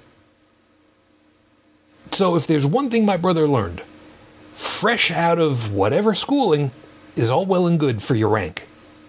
Doesn't mean you know jack shit about how stuff operates. There's book smarts, Yep. and there's street smarts. Yep. Well, there's a huge difference between doing everything, physically in school. You learn in school, everything is a list of rules, basically. But with time, you learn that actually rules are for people who don't know how to think for themselves, or people who don't know the trade. Now, it depends on what the rules are in the situation. I dealt with, for a little while at one point, I dealt with multiple transportation organizations, and the rules were set up in place because you're not allowed to have somebody step on somebody else's feet where it comes to jurisdiction on stuff. Oh, that's something else. Yeah. Yeah, but I see what you're saying. Yeah. I mean, I'm not saying that you're wrong by any stretch. It's just that there's always going to be more to the story, which is annoying as all hell. Well, actually, I wasn't very coherent about it, but I mean, No, rules are basically there as a guideline for those who don't yet fundamentally understand why it should be done, why things should be done that way. No, you're right. You're right. And rules should evolve. I mean, there's no etched in stone rules. I mean, if there's a better way to do things. Unless you're dealing with government work, apparently. Well, yeah, rules should evolve if you can prove that the rule is bad or is no longer valid owing to circumstances, and if you can show that there's a better method, or there's something that can consistently disprove that rule, it's a scientific method. Black holes we thought were this, but we learned something. So now, okay, they're not this anymore. Now they're this. Oh, but that's why. Well, now that's changed. That's why we're not riding horses. Well, exactly. So, like, having rules, having the basis from which to go off of, I still think is important. Because from an education point of view, yeah. Well, yeah, cool. Because, okay, here's one. And this actually took me until a couple of years ago to figure out. Have any of you guys taken calculus? I'm sure I did at one point. All right. One of the exercises my teacher taught me was what's called curve sketching. Now, what curve sketching is, the way we had it is we had the equation, which was freaking massive. Like this was not algebra. This was algebra on a totally different level. Now, based on that equation, you would create a particular type. You would create a graph. But the idea is what if you... So, for instance, again, going back to stars or to astronomy. So, you look at some phenomenon through a telescope, and you've analyzed it, you've structured it, and so your thought is, okay, if I apply this amount of this value of whatever, then according to everything we found out, we should be getting this result. So you start plotting, okay, so if we add this, we see this. If we add this, we see that. And eventually you get your curve. You get your graph to show what happens. It becomes the basis of a theory or a law. But then what is so if you've been able to do that empirically, like you actually been able to observe what you've seen based on your predictions, how do you translate that into a mathematical formula so that you could create, say a computer model of it? That's where calculus comes in. Or LSD, one of the two. Well, trust me, it's almost the same. Mm. But the thing is, I learned about curve sketching. I learned how to do it, front and backwards. Never really saw practical application for it until I started looking at this kind of stuff. Went, well, shit. If my math teacher was still alive, I'd say, thanks. I can't use it because I've been away from it for so long. But the thing is, I finally understand what he was trying to get across is that you see something, you work, you test it empirically. So you see the results, you graph the results, and then you work backwards to find out what the formula is to create that same curve so that now if I apply X amount of force to this, my predicted result will be Y after running it through this formula. But I wouldn't have known that if I hadn't learned the basics first. And that's kind of where I was getting to my point is the rules, the procedures, all of that, you got to start somewhere and you have to understand it so that you can order in chaos. My point was that you just said it yourself. You didn't understand the reason for the existence of the rules until you had to understand the actual function itself. Yeah. And it just when you had said that rules are there for people that can't think critically, maybe I just overstepped because my thought was back.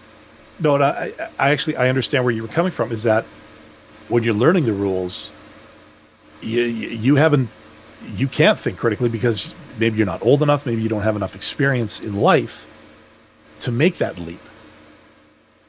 But you have your order set. And like, okay, I know all of this. I know it. It's maybe it's by rote, maybe it's by repetition, whatever. Now, what happens if I do this? And you take that step into chaos and see if it worked. But if it didn't, then you can still pull back and say, okay, I've still got my foundation. Let's reevaluate. Let's try again this direction. Okay, that didn't work either. Okay, let's come back to the base. Now let's try this direction. Okay, now we've discovered something. Let's build on it. So then you build and build and build. And maybe you finally disprove one of the rules that you originally learned. Or you go, hey, find a better method. But well, yeah, that's what I mean.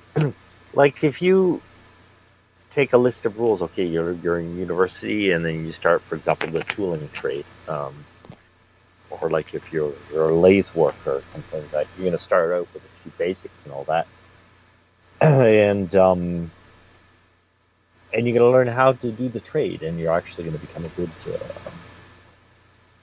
What do you call that in English? A lathe worker, a turner? No, that's a lathe operator. Actually, probably where the family name comes from. Damn it! But I mean, now if you've been working in the trade for like 20 years or whatever, you're good at what you do, and somebody comes at you with a rule book, you're just gonna look at it and go like, yeah, and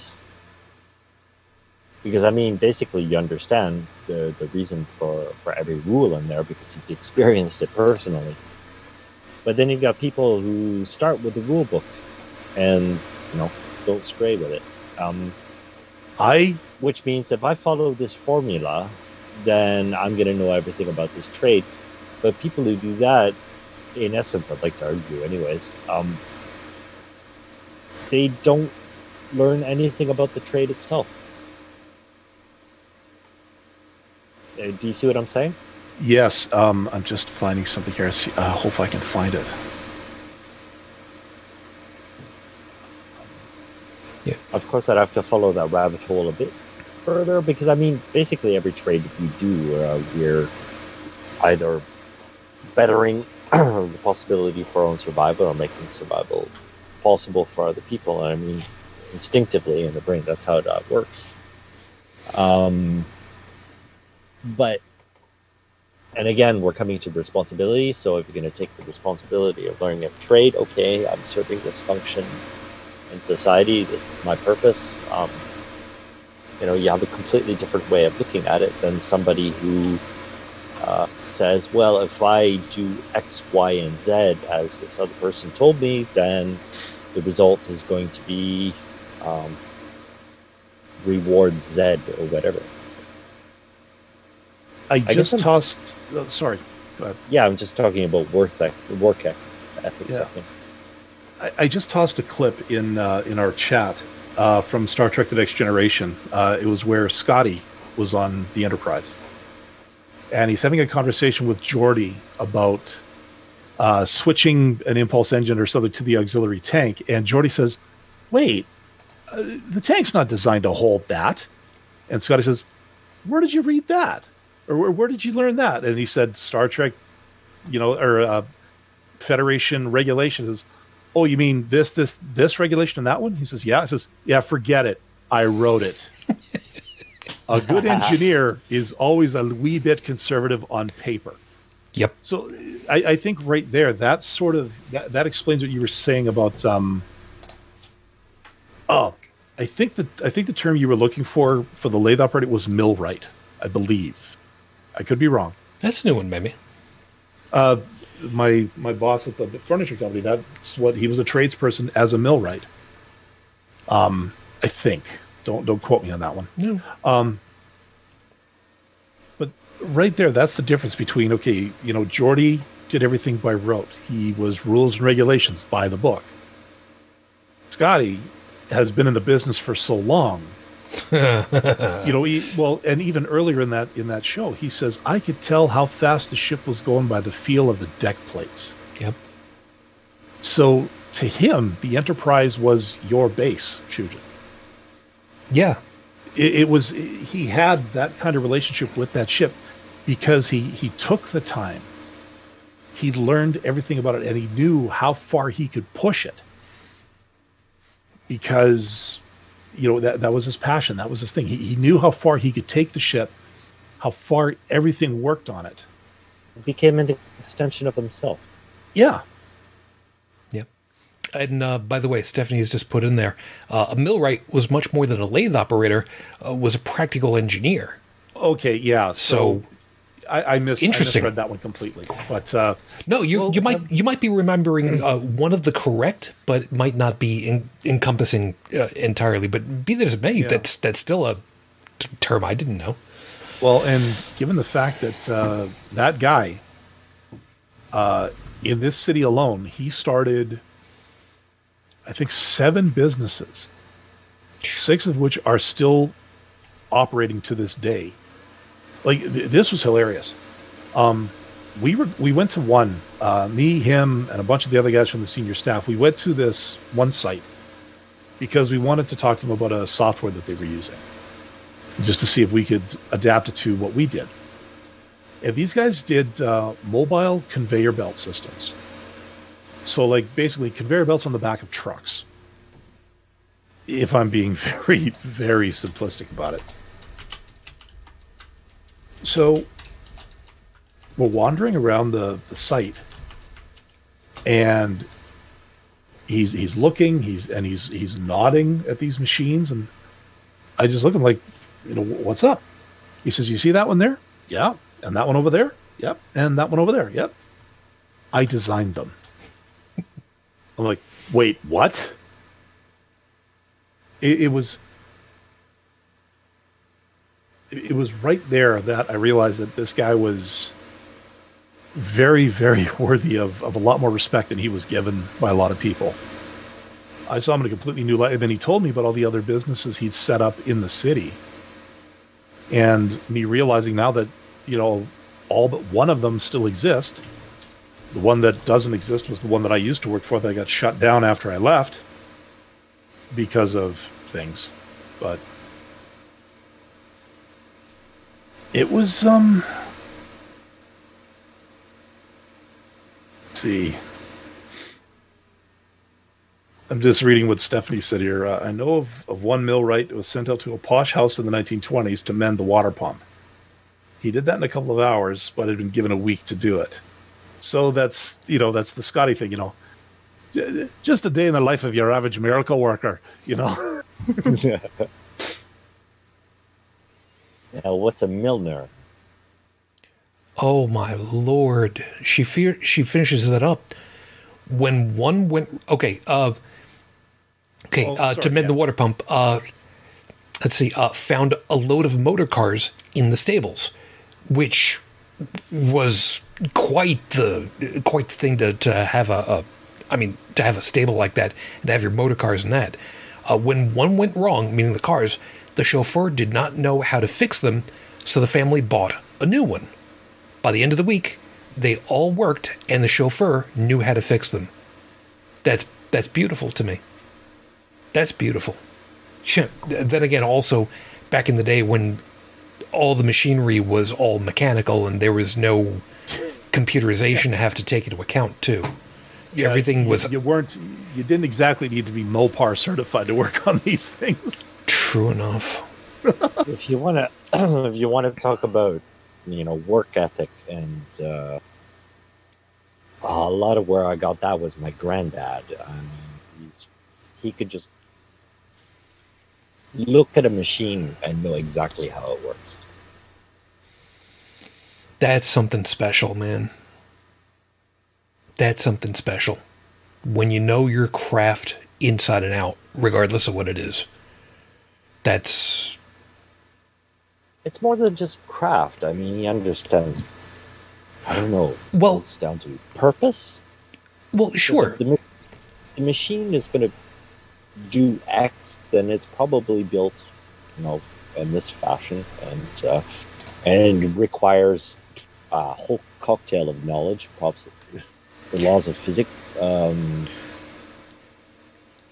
all of that together gives that. I mean, you have the understanding of physics, you have an understanding of the goal that's supposed to be accomplished with the machine, then chances are you're going to have a better chance of figuring out how it works.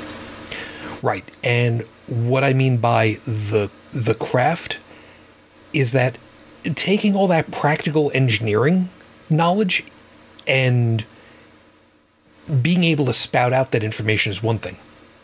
But knowing how to get something out of it, especially something that isn't necessarily part of the design spec, that's art. That's a special kind of futzing around with stuff. It's another way of saying that a trade is more than just memorization. It is. It's the entire reason why kids get taught math and then get quizzed on math for exactly the same reason that Dallin was talking about. It's one thing to memorize the equations. It's another to know when to use them and what to use them for. And, you can always look up an equation once you know what it is that you're looking for, but it's a matter of knowing practically when you need that particular one to get what you need. To me, it's the same thing with engineering. You can know everything that there is about tensile strength of Damascus steel, but knowing how to forge a sword because you know all the different pieces that go into it, that's a different kind of thing. But I'm kind of stretching the metaphor just a little bit there. And I just realized we're pretty much at the end of the thing. And already? Yeah, I know.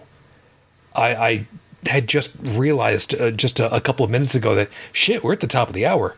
Wow. And I feel bad because I hope that you didn't feel like we were shutting you out of the conversation, Bridget, because, Oh, no. I know that there's been stuff going on also that's kind of prevented, but, it's okay for there to be a little bit of banging and whatnot. I mean, it's fine. Oh, funny was after everybody was done in the kitchen, then one of the cats decided to get a case of the Zoomies and was tearing through the house. There's nothing like having a cat suddenly terrassing around the house at 2 a.m. That's beautiful. No, there is one thing worse. A rabbit deciding to do it. Yeah, at least I don't have ferrets licking my toes. I mean, that's good. Yeah. There's something for that. And Stephanie, by the way, really quickly, forging a sword is a highly skilled job. Forgive me for wording it this way, and I mean no insult. No shit, Sherlock. Oh my God. I've seen what some of the traditionalists for katanas in Japan do, and it's like a 10-man job to do this. But oh man, I know. Not particularly. There's a great video on YouTube that shows A to Z the process of making the sword. Oh, absolutely. But I've seen the ones where it's the traditionalists, where there's like 8 guys when all is said and done, where like 4 of them are with the big sledgehammers around the blade, and it's just wham, wham, wham, wham, wham, wham, wham, wham, They're not using the pneumatic hammers that you see these days. Yeah. Ooh, sorry. Those are awesome. Oh, they are. They are. Absolutely. Yeah. I did throw, right when the show started, I did throw 2 links into the show notes, just because I didn't know where we were going, and I wanted to at least throw some good news at you. I talked about the first one here last night, and I just wanted to expand on it a little bit. Up here in Canada, we have a chain of drugstores called London Drugs. And they are... You guys have Shoppers Drug Mart down there? Yes. Okay. Sorry. So they're very much like that. You can get more than just pharmaceuticals and other stuff. You can get... There's limited groceries, some electronics, a little bit of everything. As a matter of fact, London Drugs also has a kick-ass computer department. I wonder if they're named after my hometown. Yeah, for the uninitiated, anyway. Handy. Anyways, so I caught this article, and I saw this on the news a couple days ago. And the headline that I've got now is London Drugs clearing space shelf for Western Canada's small businesses to sell their goods. So they're clearing some shelf space in select stores to give local small businesses a chance to sell their goods, because those small businesses have probably had their doors closed because of COVID-19. So what they're allowing people to do is to bring their stock into these London Drug stores, have them on display so that people can buy them. So, it could be a kitschy store, maybe a place that does more artsy craftsy type stuff, or... Well, I could use another garden room. Well, not so much a garden room. But but you see where I'm coming from. Like, just, yeah, a place that would normally thrive in places like that, in cities like this. Be happy They've that all the been... competition is gone. Yeah, but at least London Drugs is giving them the chance to continue to sell their wares and hopefully keep limping along until they can fully open, formally, which I thought was really cool. And then the second one I put in, this is something I just heard on NPR today. They were interviewing this author from Ireland who had apparently gone on a disaster tour. He went to Chernobyl. Apparently it's cool enough now, radioactively speaking, that you can they actually organize tours through what's left of the town. So you can see what it was like to live there and get an idea of some history. Kind of like a modern day touring the ruins. You go to like Chichen Itza or, Giza. You see something that, obviously it stood the test of time for thousands of years. Here, it stood the time for, I don't know, a couple of decades. But apparently this, what they call catastrophe tourism, is a thing. So what I listed in the show notes there is 8 popular disaster tourism sites according to Popular Mechanics. And Chernobyl was number 1. Yeah, I'm not surprised. And I just looked it up. It was April of '86. Yeah, so 34 years. Man, that's absolutely insane.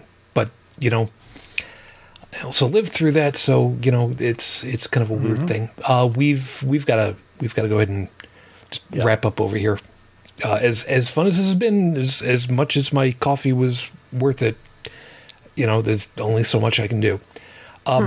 Bridget, since you had the least amount of time, besides your usual close off, what else would you? Was there anything that you wanted to make sure was put out there? Because let's face it, we've pretty much had the time where you didn't. I don't really have anything. I was afraid you were going to say that.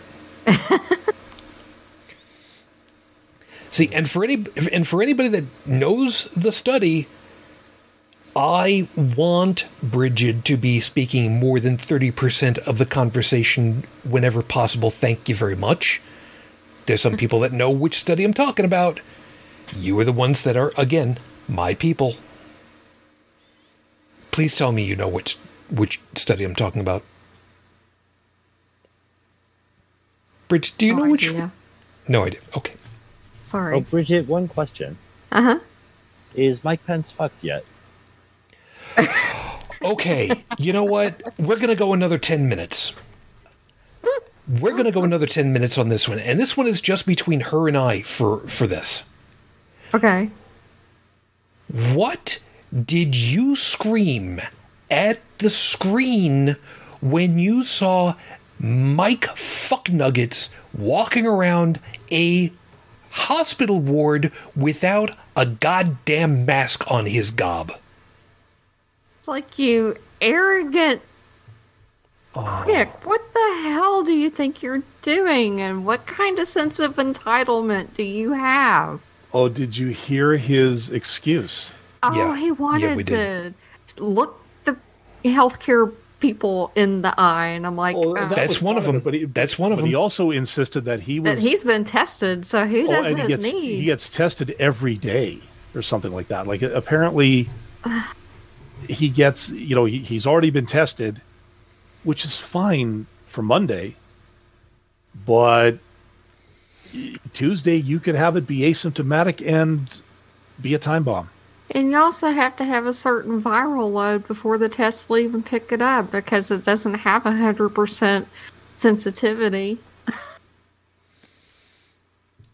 And I'm just like, they told you ahead of time, dude. Who do you think you are? Which is really weird, because if you've got one side of that government, I use that term loosely, It's fine.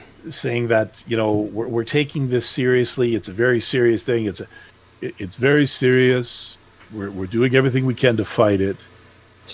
Don't drink bleach. Instead, inject it. Already somebody who says it's serious sounds like somebody who doesn't understand the seriousness of it at all.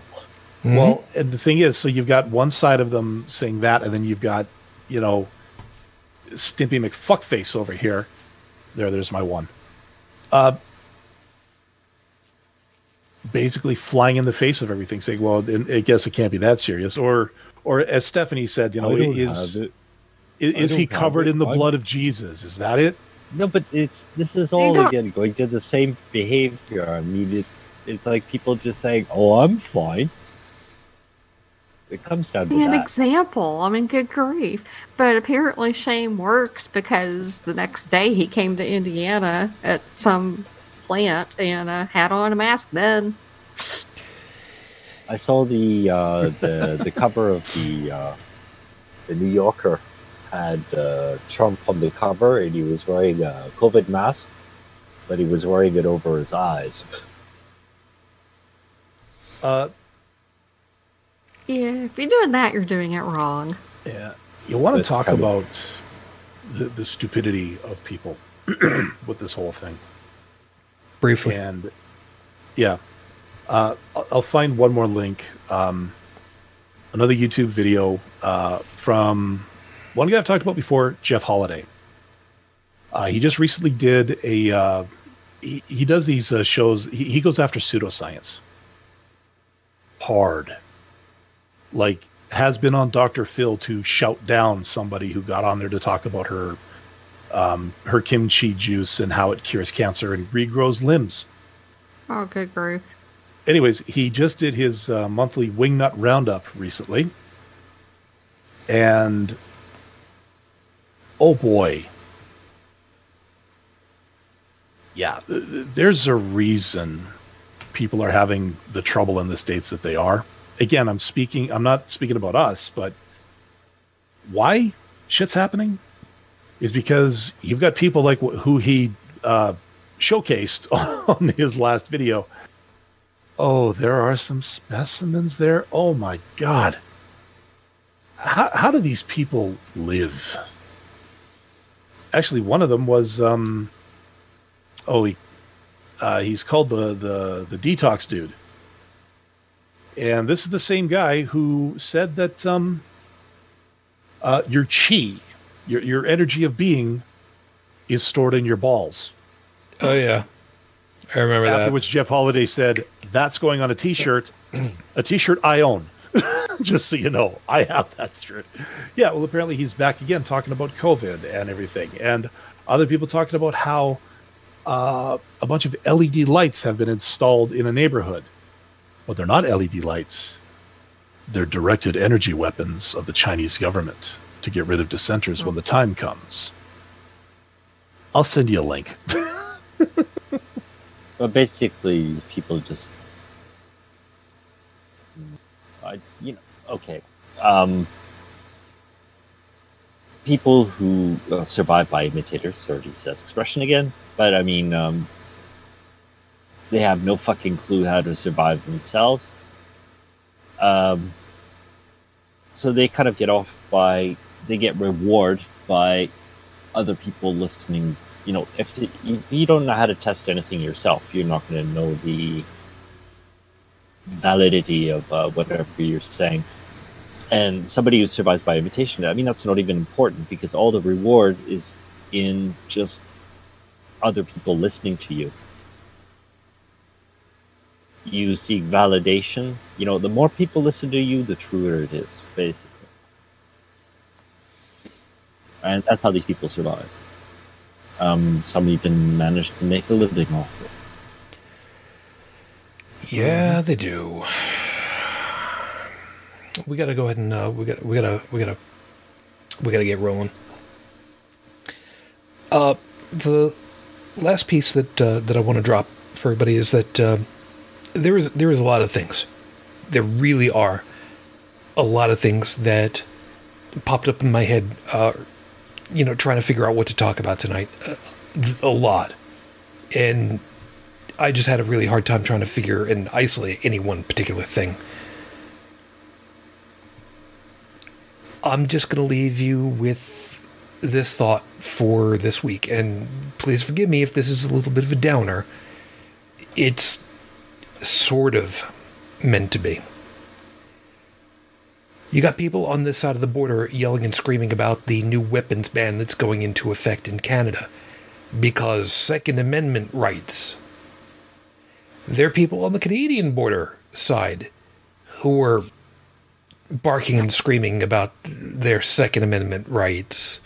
There's people yelling and screaming about how they need a haircut, so these people should be pushed into getting out there and servicing them. There are people who are pushing back, reminding, if you force us to open and we get sick again, who's going to foot the bill? And in the meantime, who's going to be footing the bill anyway? And if you force us to open up, we're no longer on that protective role for funds and help. And what are you trying to do?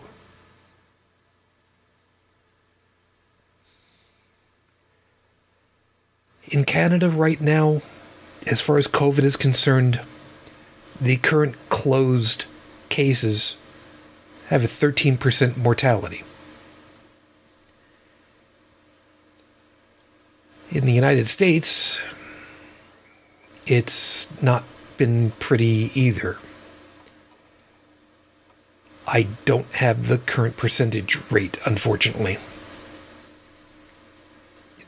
In France, right now, it's 33%. Look, do I want this to be a bummer? No. Do I want this to be realistic? Yes. Bottom line, collectively, speaking on behalf of all of us, don't do anything stupid. Keep yourself protected. Keep other people protected. And I joke about saying, I don't want to be the one to get Betty White dead by this. But it doesn't have to be somebody that we know. We're keeping ourselves away from everybody else. We're putting up with the emotional turmoil of this whole damn thing for the people we don't know. You want to feel like rats in a cage? Fine. Rats in a cage have shown empathy. They've shown sympathy. We can do better. We don't have too much of a choice. So we got to get ourselves out of here. Like I said, I didn't want it to be a bummer, but there's a lot to consider. But be this as it may, as always, everybody, thank you very much for being part of our community and being with us. We hope that you found something worthwhile in all of our perspectives. Stephanie, of course, thank you so very much. You take care of yourself. Seriously. Just be really careful. And of course, all you guys listening after the fact, same for you, please. Please stay safe. Joseph, of course, as always, thank you very much for your time. You have yourself a decent week, and stay safe out there, man. Yeah, you too.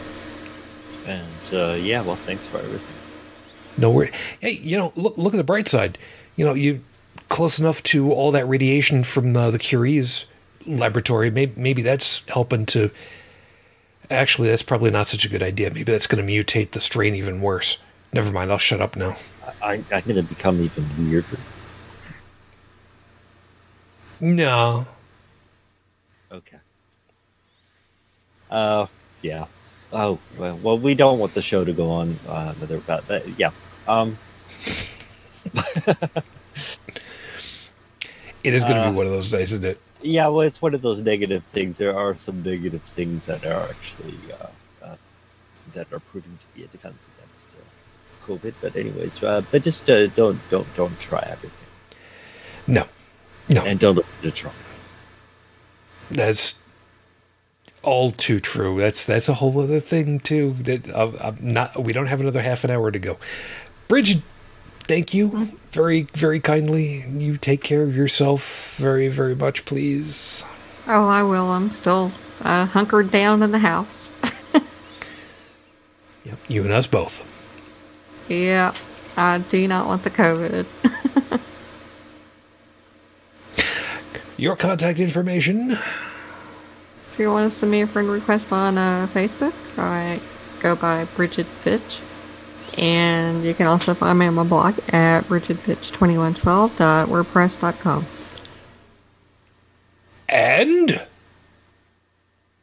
And Beyond the Trailer Park is still on hiatus. Yay! And what? I'm missing something here. The three little words you always say to that one particular individual. I had a blonde moment. Fuck Mike Pence. I don't know how you could possibly. All of your isn't you can't get any. Wait, have you been able to get out to get the peroxide to? You know what? Whatever. It's fine. No, but I mean, fortunately for me, I'm very low maintenance, so I haven't had a pedicure in like a year, and I don't care. I'm over it. Fair enough. Dallin, thank you ever so much for holding me together. Hey, no problem. It's what I do. And of course, what I need to do tomorrow, if I'm awake, got to go take care of the audio version of this show over at holycrapthevlogcast.com. And for any other random thoughts I have here and there, you can catch me at inthewind.yo5.ca. And stay tuned, because other things are happening that I'm not going to say anything about it yet, but you'll see. In the next episode. Pretty much. Yep. There's a thing about that. Really quickly, we did a little test earlier tonight trying to find out if I would be able to use the call-in line while we're on the air like this. I need to get in touch with somebody to ask if they would very much mind if I were to, how shall I say, borrow their overall stuff. Because if I can have a call-in, I think that there is a show that deserves to at least come back from the near dead. I didn't tell the crew here what it is, but I'll tell them when we get off the air. So, as always, you all take very good care of yourselves. All of our information is at holycrapthevlogcast.com, including the call-in line, which has still only got 2 voicemails, one's from me, but the other one's all that kind of thing. There's a thing for that. Of course, that phone number is 859-HCTV-554, 859-428-8554, and we will be back again next week or sooner. I will have to explain that later. So until next time, as always, I wish you all the peace I no longer have. I wish you the strength that I've learned. I wish you well. And again, I can't say it enough. Please stay safe. 15 years later, almost, I'm still in love with you. Matere Fujin. I love you. I miss you. Dream of me. Till the next time we get together, everyone. As always, I don't have my hat on. I don't know where my hand's supposed to go. Good night. You've been listening to Holy Crap, the Vlogcast. Feel free to leave a comment at the show's website at holycrapthevlogcast.com, where you'll also find links to our Facebook, YouTube, and Twitter pages.